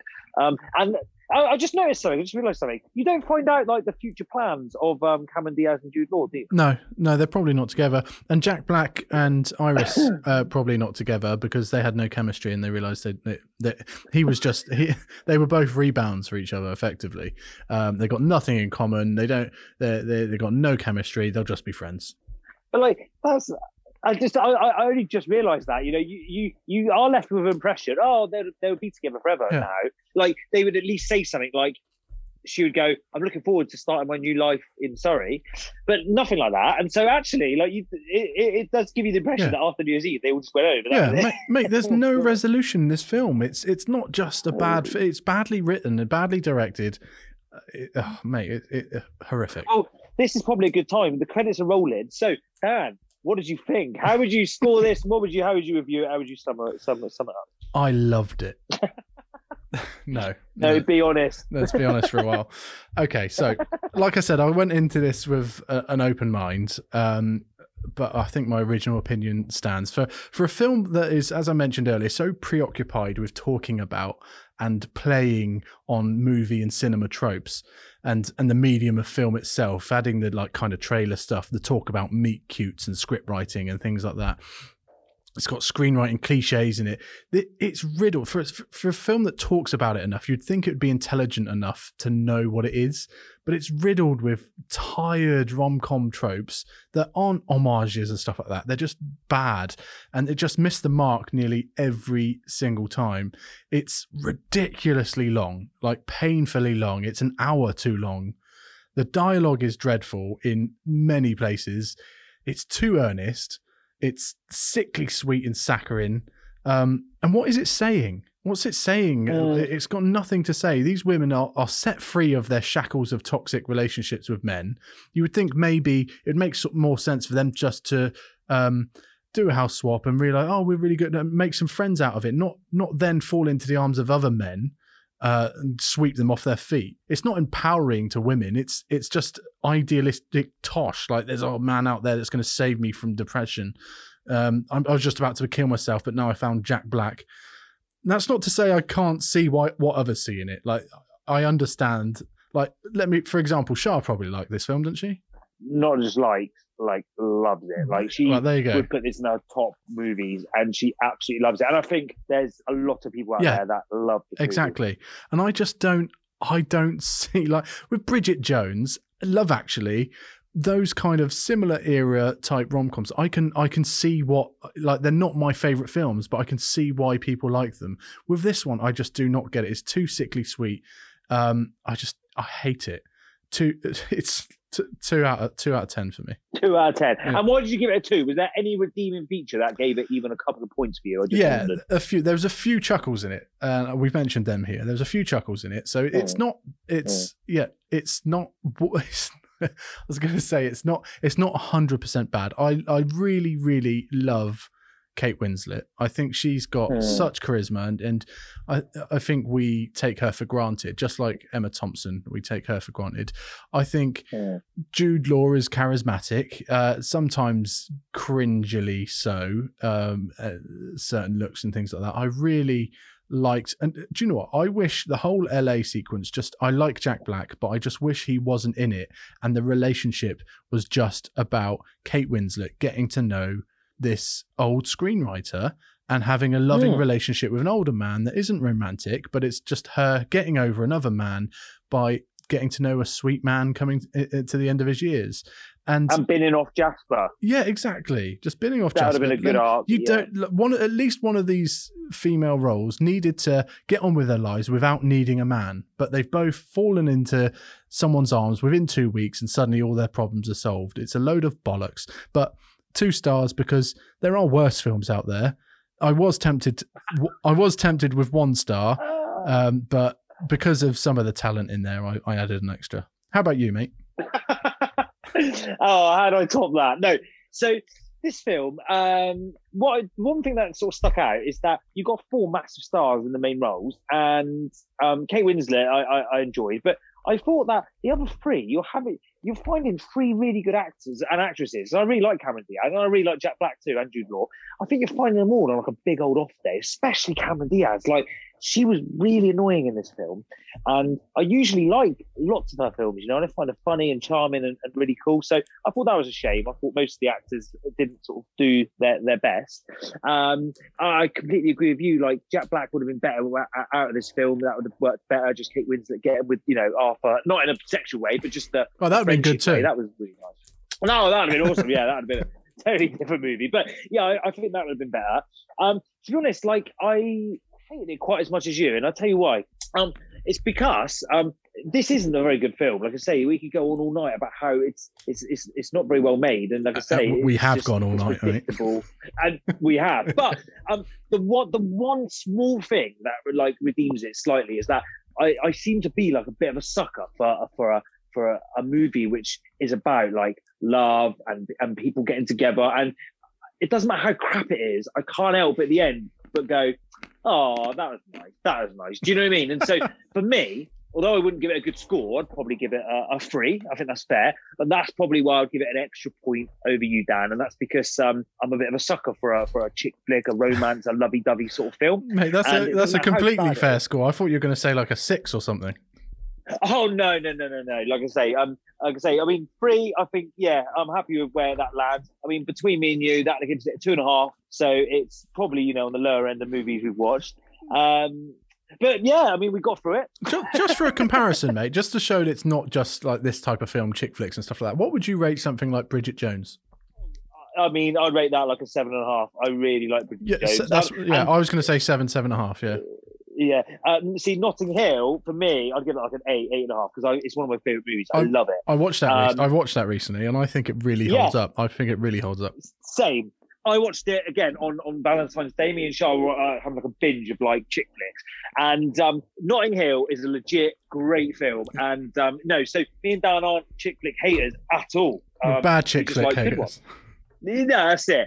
And I think the scores we gave this film are fair, mate. Well, yeah, there we go. So yeah, that's our worst film so far. I mean, there was another stinker, which was Death Note. Yes. So I mean, I can't remember what score we gave that, but I think that was low. I think I might have given it a 3 or a 4, and you gave it a 2 and a 3 or something like that. Yeah, that was low. We'll have to recap one day on all our scores and things like that. But mate, what I've got for you, mate, I've got a quick fire like game. It's not like a massive one or anything like that. Yeah. All it is, mate, is basically off the back of the title of the film and the sort of theme, holiday. I came up with 10 questions, mate, that were like holiday related. Nice. And what I did is I thought some of the questions might be a touch easy. So what I'll do is I thought I'd give them most of the questions to you about any options and just see if you can get it. If not, I'll give you a few options. I'm sure you'll get most of these, Dan, but go for it. Give it a go. First one then. So is in Pulp Fiction, Vincent Vega, played by John Travolta, has just returned from a holiday in which European city? Amsterdam. Boom, Amsterdam. Absolutely correct. So 1 for 1, mate. Well done. They drown it in that shit in mayo. Mate, in mayo, absolutely. And you can get a glass beer in McDonald's. Actual glass beer. Yeah. So number 2, in Lost in Translation, Scarlett Johansson is visiting which major city when she meets Bill Murray? I believe it's Tokyo. Tokyo, absolutely. Just a quick note on that. Have you ever seen Lost in Translation? Yeah, when it first came out, I saw it at the cinema, and I really liked it, and I've never revisited it. See, I watched it about 6 months ago, maybe a little bit longer, and it's a strange film. Like, I was waiting for it to sort of get going. It didn't, I think maybe I missed something. As in, like, you know what I mean? It didn't sort of hit me because I know it's critically acclaimed, but I don't know. It didn't quite work for me. But it's a mood piece, isn't it? It's not about big time. Yeah, plot progression and stuff like that. It's mood. Yeah, and all the actors are playing like they're all like Bill Murray. He's very like what's the word? Like laissez-faire in it. Like he's just not like, I don't know. It's like he's not quite there. But anyway, number 3.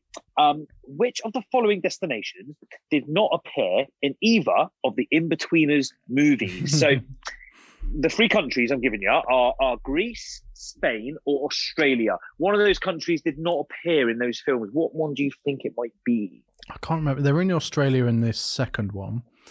So I know that. But between Greece and Spain, I'm trying to think where they were. Were they in Malia? No. I'm going to say Spain. They didn't go to Spain. That's correct. They didn't go to Spain. And you were correct with Malia, mate. So yes. Well done. Cool. Number 4, where did the McAllister family go for Christmas in Home Alone 2? My family's in Florida and I'm in New York. My family's in Florida and I'm in New York. Oh, I knew you'd get that. Because I tested this quiz on my mates today in the van home. Yeah. And they blurted out Paris, which I think a lot of people do. Paris, you know what I mean? But yes, good shout. I knew you'd get that down. Number 5, so continuing with the holiday theme, Mamma Mia is set in which country? Italy, Greece, or France? Greece. It is Greece. Correct. Number 6, the family in the 2019. Oh, just to go back one, Mamma Mia, another chick flick that I proper like really, really like. So both those films are awesome. 1 out of 2. I've only seen bits of the first one, but I have heard very good things about it and its sequel from people that don't usually like saccharine sweet musicals. Yeah, they're amazing, all of them. And the other thing that helps is that I really like ABBA. So having ABBA and a musical when it all goes together, it's really good. I love it. I'll take that as a recommendation, mate. I'll check it out. Big time, some big talent in that as well. You know, some big actors. I've heard Pierce Brosnan singing in it, although that might have been the reason I haven't seen it yet. Yeah, like I say, they all have a go. They're singing, like even Colin Firth, like, you know, notoriously grumpy, like, you know, he has a go. So number 6, the family in the 2019 horror film Us went on holiday to what US state? Was it California? Was it Florida? Or was it Rhode Island? Oh, I've only seen this once. They were weren't they lakeside somewhere? It didn't feel like California, or was it? But then they go to like a fairground. I'm going to say Rhode Island because they go to like a fairground by the sea. It's actually California. It is California. Shite. But you're right. They do go to a lake in that film, you know, which looks more inland. They do go to a fair, which has got that Rhode Island, that Atlantic City look, and so, you know, I can see why you went with Rhode Island. I need to revisit that. Sorry to interrupt, but I need to revisit that. That's all right. We get onto it because I would love to watch that and dissect that with you because that is cool. Yeah.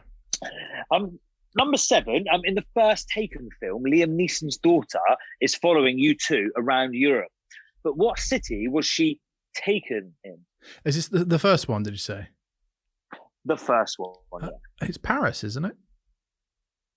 It is Paris. Well done.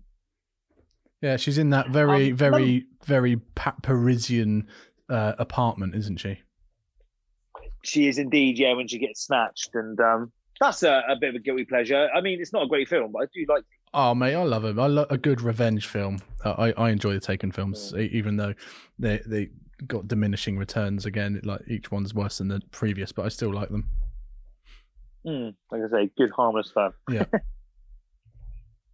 Number 8, what country did Mr. Bean go to on holiday in his 2007 movie sequel? Oh, the sequel. Because he goes to America, doesn't he, in the first one? Or is that the second one? He does. He goes to America in the first one. And the second one, in fact, is called Mr. Bean's Holiday. Okay.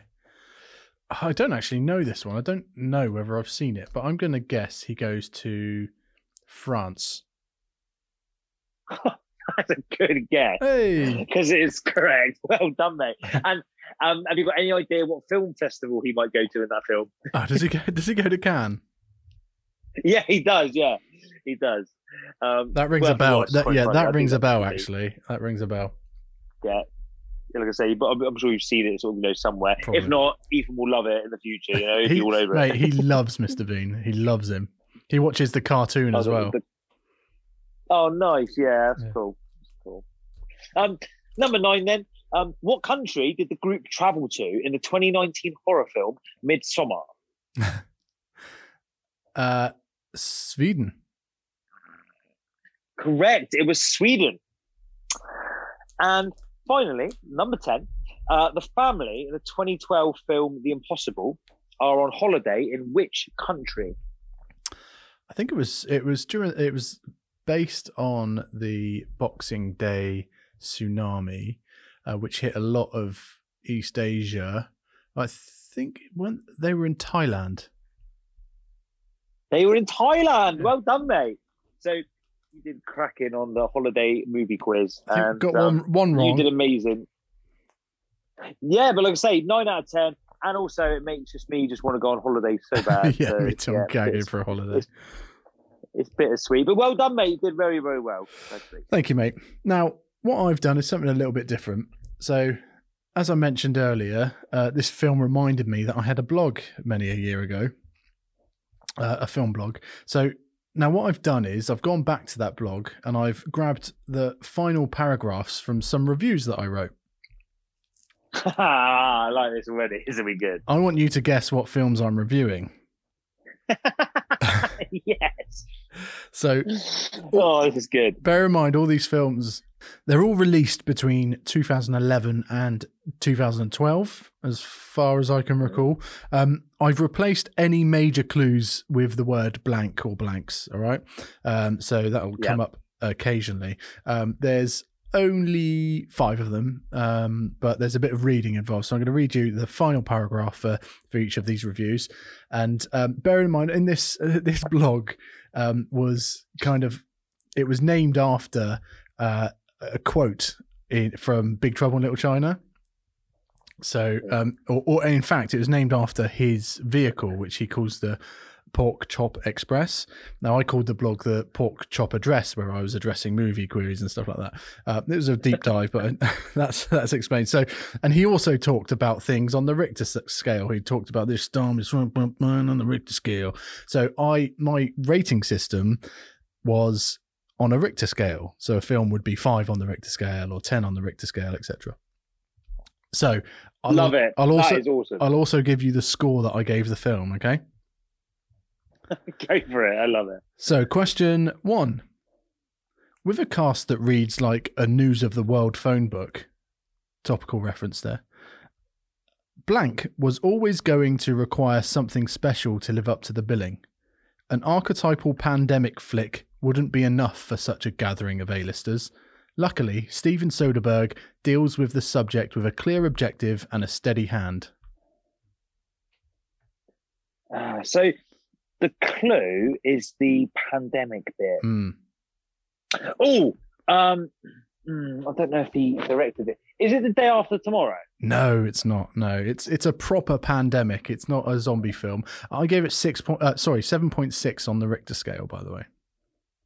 7.6. So I guess that means you quite liked it. So it's got a big cast, and it's got A-listers in as well. Yeah. So the big clues are it's a big movie. It's about a pandemic full of A-listers, and it's directed by Steven Soderbergh. I'm just trying to think of films about like pandemic and things. I know it's not this, but I was going to say Outbreak, but that's way before that, isn't it? I actually watched this film, and this film was actually quite a lot talked about when the current pandemic was spreading around the world. People watched this film and for a bit of research, effectively, and a government minister actually mentioned recently that they got an idea from this film. That is mental. Do you know what? I don't think I've seen. Well, maybe you have when I see it, but when you say it, but I reckon you've got to tell me.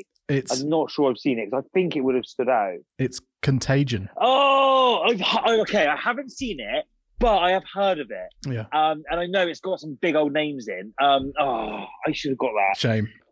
Number but 2. You quite like it, Dan, because you gave it a 7.6. I did. I quite liked it. Yeah. Number 2. Nice. Recent summer blockbusters have been aiming for dark realism rather than comic joy, but Blank manages to find a satisfying middle ground between intelligence and full-blown entertainment. Action doesn't have to be mindless, and intelligence doesn't have to be dour.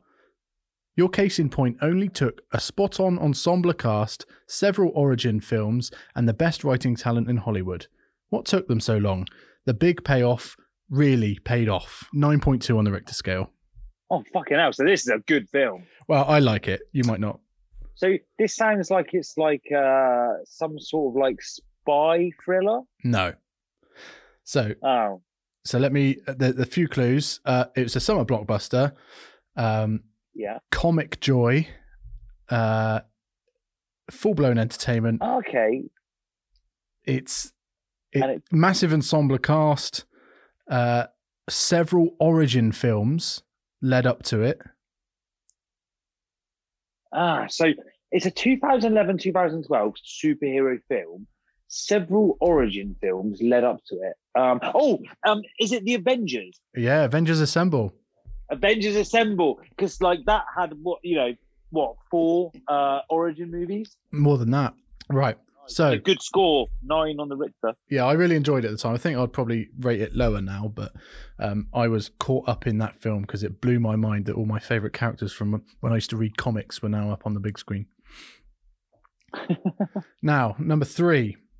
Beauty and Wonder, the film undoubtedly delivers, but answers and fulfillment are light years away from this otherwise honourable effort. The Blank lineage is tangibly interwoven throughout, but it shares the greater part of its themes with Scott's seminal sci-fi masterpiece, Blade Runner, 1982. Unfortunately, it doesn't stand up to either in quality or longevity. 6.8 on the Richter scale. Okay, so not quite as good as Avengers Assemble. And could you pick out the major points as well for me to mull over? It's a beautiful and wondrous film. It doesn't have the answers that a lot of people were hoping for. It was hyped up at the time. It didn't have all the answers and fulfillment that everyone was looking for. It's part of a franchise of films that it doesn't share its themes as closely as Blade Runner did. And the director is Scott, as in Ridley Scott. Oh, I know what this will be. Prometheus. Correct. Well done, mate. Well worked out. Cheers, mate. Like it's a good way to do it. Like you build it, like you're like, because so, for example, you said it's a series, like, okay, and then it's like, but it didn't have any answers. And obviously, Prometheus is like a shit ending, and so you just build it. You build a picture, and then you go, oh yeah. You could have had like I've removed the biggest clue because the line originally went, the alien lineage is tangibly interwoven throughout, but it shares the greater part of its themes with Scott's seminal sci-fi masterpiece, Blade Runner. Yeah. Which obviously we reviewed on this program. Yeah. Right, penultimate one, number 4. This new world is begging to be explored, and the loose ends are waiting to be joined. Sequels are inevitable, but the disappointment doesn't have to be. Now that the obligatory first appearance is in the bag, let's hope for a bright future with new enemies, more adversity, more action, and much, much more Pete and Gwen. Fear not, Blank fans. The ante may soon be upped. There's a very big clue in that last line, by the way. So read that last bit again. You said Pete and Gwen. Yeah. So by the way, it's 7.2 on the Richter scale. Yeah. So the last, quite liked it. The last line, I did a very tedious pun, but I was quite proud of myself when I read it back. So fear not, Blank fans. The ante may soon be upped. Yeah, the ante may soon be up. Yeah. And if you can give me the main points of the thing as well again, of the review. So it's a start of a new world, a new version of a world that had been done before. This is the first in what ended up only being 2 films, but it was expected to be more. And it starred two characters called Peter and Gwen. Is this Peter Parker, Spider-Man, the Andrew Garfield one? It is, yes. Emma Stone is the girl. Yes. Gwen Stacy. Yeah. Yes. So what's that part at the end? So this is the Amazing Spider-Man, and the last line is, "Fear not, blank fans, the Auntie May soon be upped." Now, if you're a Spider-Man fan, you'll know that Pete's Aunt May. Aunt May. Auntie May. That's fucking awesome. Auntie May. Yeah. Oh, mate, that is good. That is good. Right, final one, mate. Final one. Number 5, a bit of a shorter one. With blank, he earned his wings, and with blank, he soared. This final instalment glides to a somber crescendo and is a fitting end to the best superhero trilogy ever. The epic is over, and he really has given us everything. Oh, okay. It's got to be The Dark Knight Rises. Correct. Well done, mate. Yeah, so it was originally it was with Batman Begins, he earned his wings, and with The Dark Knight, he soared. Blah, blah, blah. Yeah. Okay. And what was your score? That was 9.1 on the Richter scale. No, good score. Good score. Mate, those reviews are really good. Like, as in, they're the way you've written them, they're witty and they they're funny. Like, you've got a talent for doing that. It's good. Thank you, mate. I used to do it. I used to get paid pittance for it back in the day, doing it for local newspapers, but took up too much time. Yeah, didn't pay enough. Just before we leave, mate, there's only one thing left to do. Buzz in. So we get to find out what next week's movie is going to be. Yes. So where do you think I've gone, mate? Well, genre-wise, I think you're going to go with something. You're gonna rip The Holiday to shreds. As in, it's going to be either fighting or action or dinosaurs or something. It's going to be very, very different for this movie. You're right, mate. You're right. I've chosen a palate cleanser. A palate cleanser. I think we needed it. So where did you go? I mean, there's quite a lot of options in this film. Well, there's 3 quite big options, in the main sort of cast. Avoid them. You wouldn't have Jack Black. Do you know what? I'm going to give you a big hint. The actor I have chosen is, I think, listed as uncredited. Wow. So, credited. So, it's someone who had the smallest part ever in this movie. Yeah. So, randomly, did you pick Dustin Hoffman? No, but the character, the actor that appears for maybe a little bit longer than Dustin Hoffman. Oh, wow. Is it the person who was walking with the old man Arthur? No. It's a famous actor. Oh, I knew. Have you got James Franco? I have, yes. Oh, okay. And just off the top of my head, have you gone with the original Spider-Man movie? No, do you know what? That was going to be what I chose. That was going to be my choice. In fact, I was going to go for number 2 randomly because I think it's the superior Spider-Man film. But no, I didn't. Annoyingly, I think, from what I remember, this role is also a very small role. Okay, so it's James Franco just in and out. So I'm not sure whether you'll guess it because I forgot he was in this, to be honest. So I don't know if you want me to just give it to you. Okay, or maybe tell me a little bit about the film. What's the genre? What's the vibe? Okay, it's a horror film. I'm not going to tell you who it stars, I don't think, because I think that would give it away. It's from 2006, the same year as The Holiday. Just to show you that they did make other films that year. Whether this is a good one or not, I'm not going to spoil. It's specifically, I think you might get it when I tell you this. It's a remake. And it's a folk horror film. The first thing that came to my head, I don't think it was 2006, it was the Wicker Man remake. It is the Wicker Man remake. It's the Wicker Man remake? Yes. Wow. I've never seen it. And is this the one with Nicolas Cage in? Yes. Well, just to say, I literally love the original Wicker Man. It's such an amazing film. It's great, isn't it? I've never seen... Yeah, it's really good. And I've never seen the remake. And... Oh, I don't know. Like, I'm intrigued to watch it. I watched it. Like, it's hilarious. And do you remember those clips I showed you of Nick Cage acting over the top? And there's those bits where he's getting the bees put in his helmet and he's punching those women in the face while dressed as a bear. I can't wait to watch it and talk about it. It's going to be hilarious. Oh, mate, that is I was right in thinking it's a world away from the holiday. I was looking. That's literally what I was doing. I was scouring for something that was just going to cleanse our palates from the holiday, and this was the best one I found.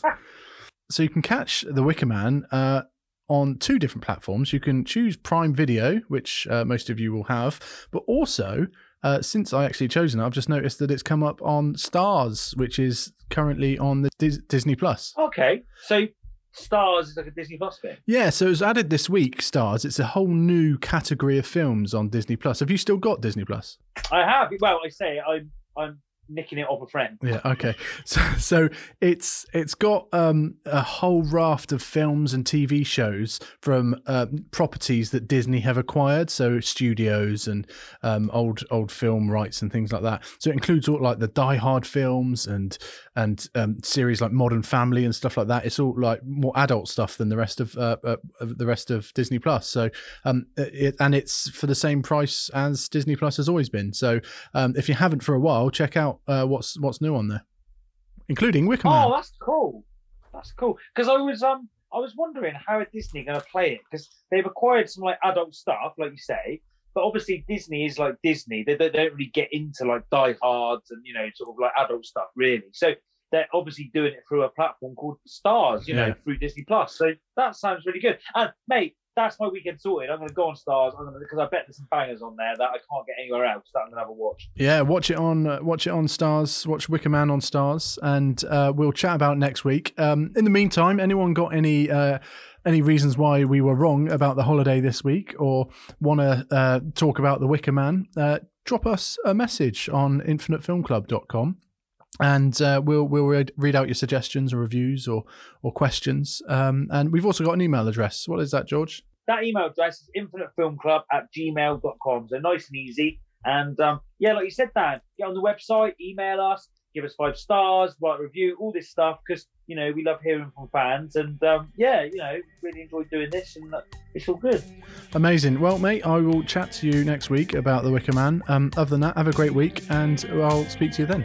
Absolutely. See you later, Dan. See you, mate.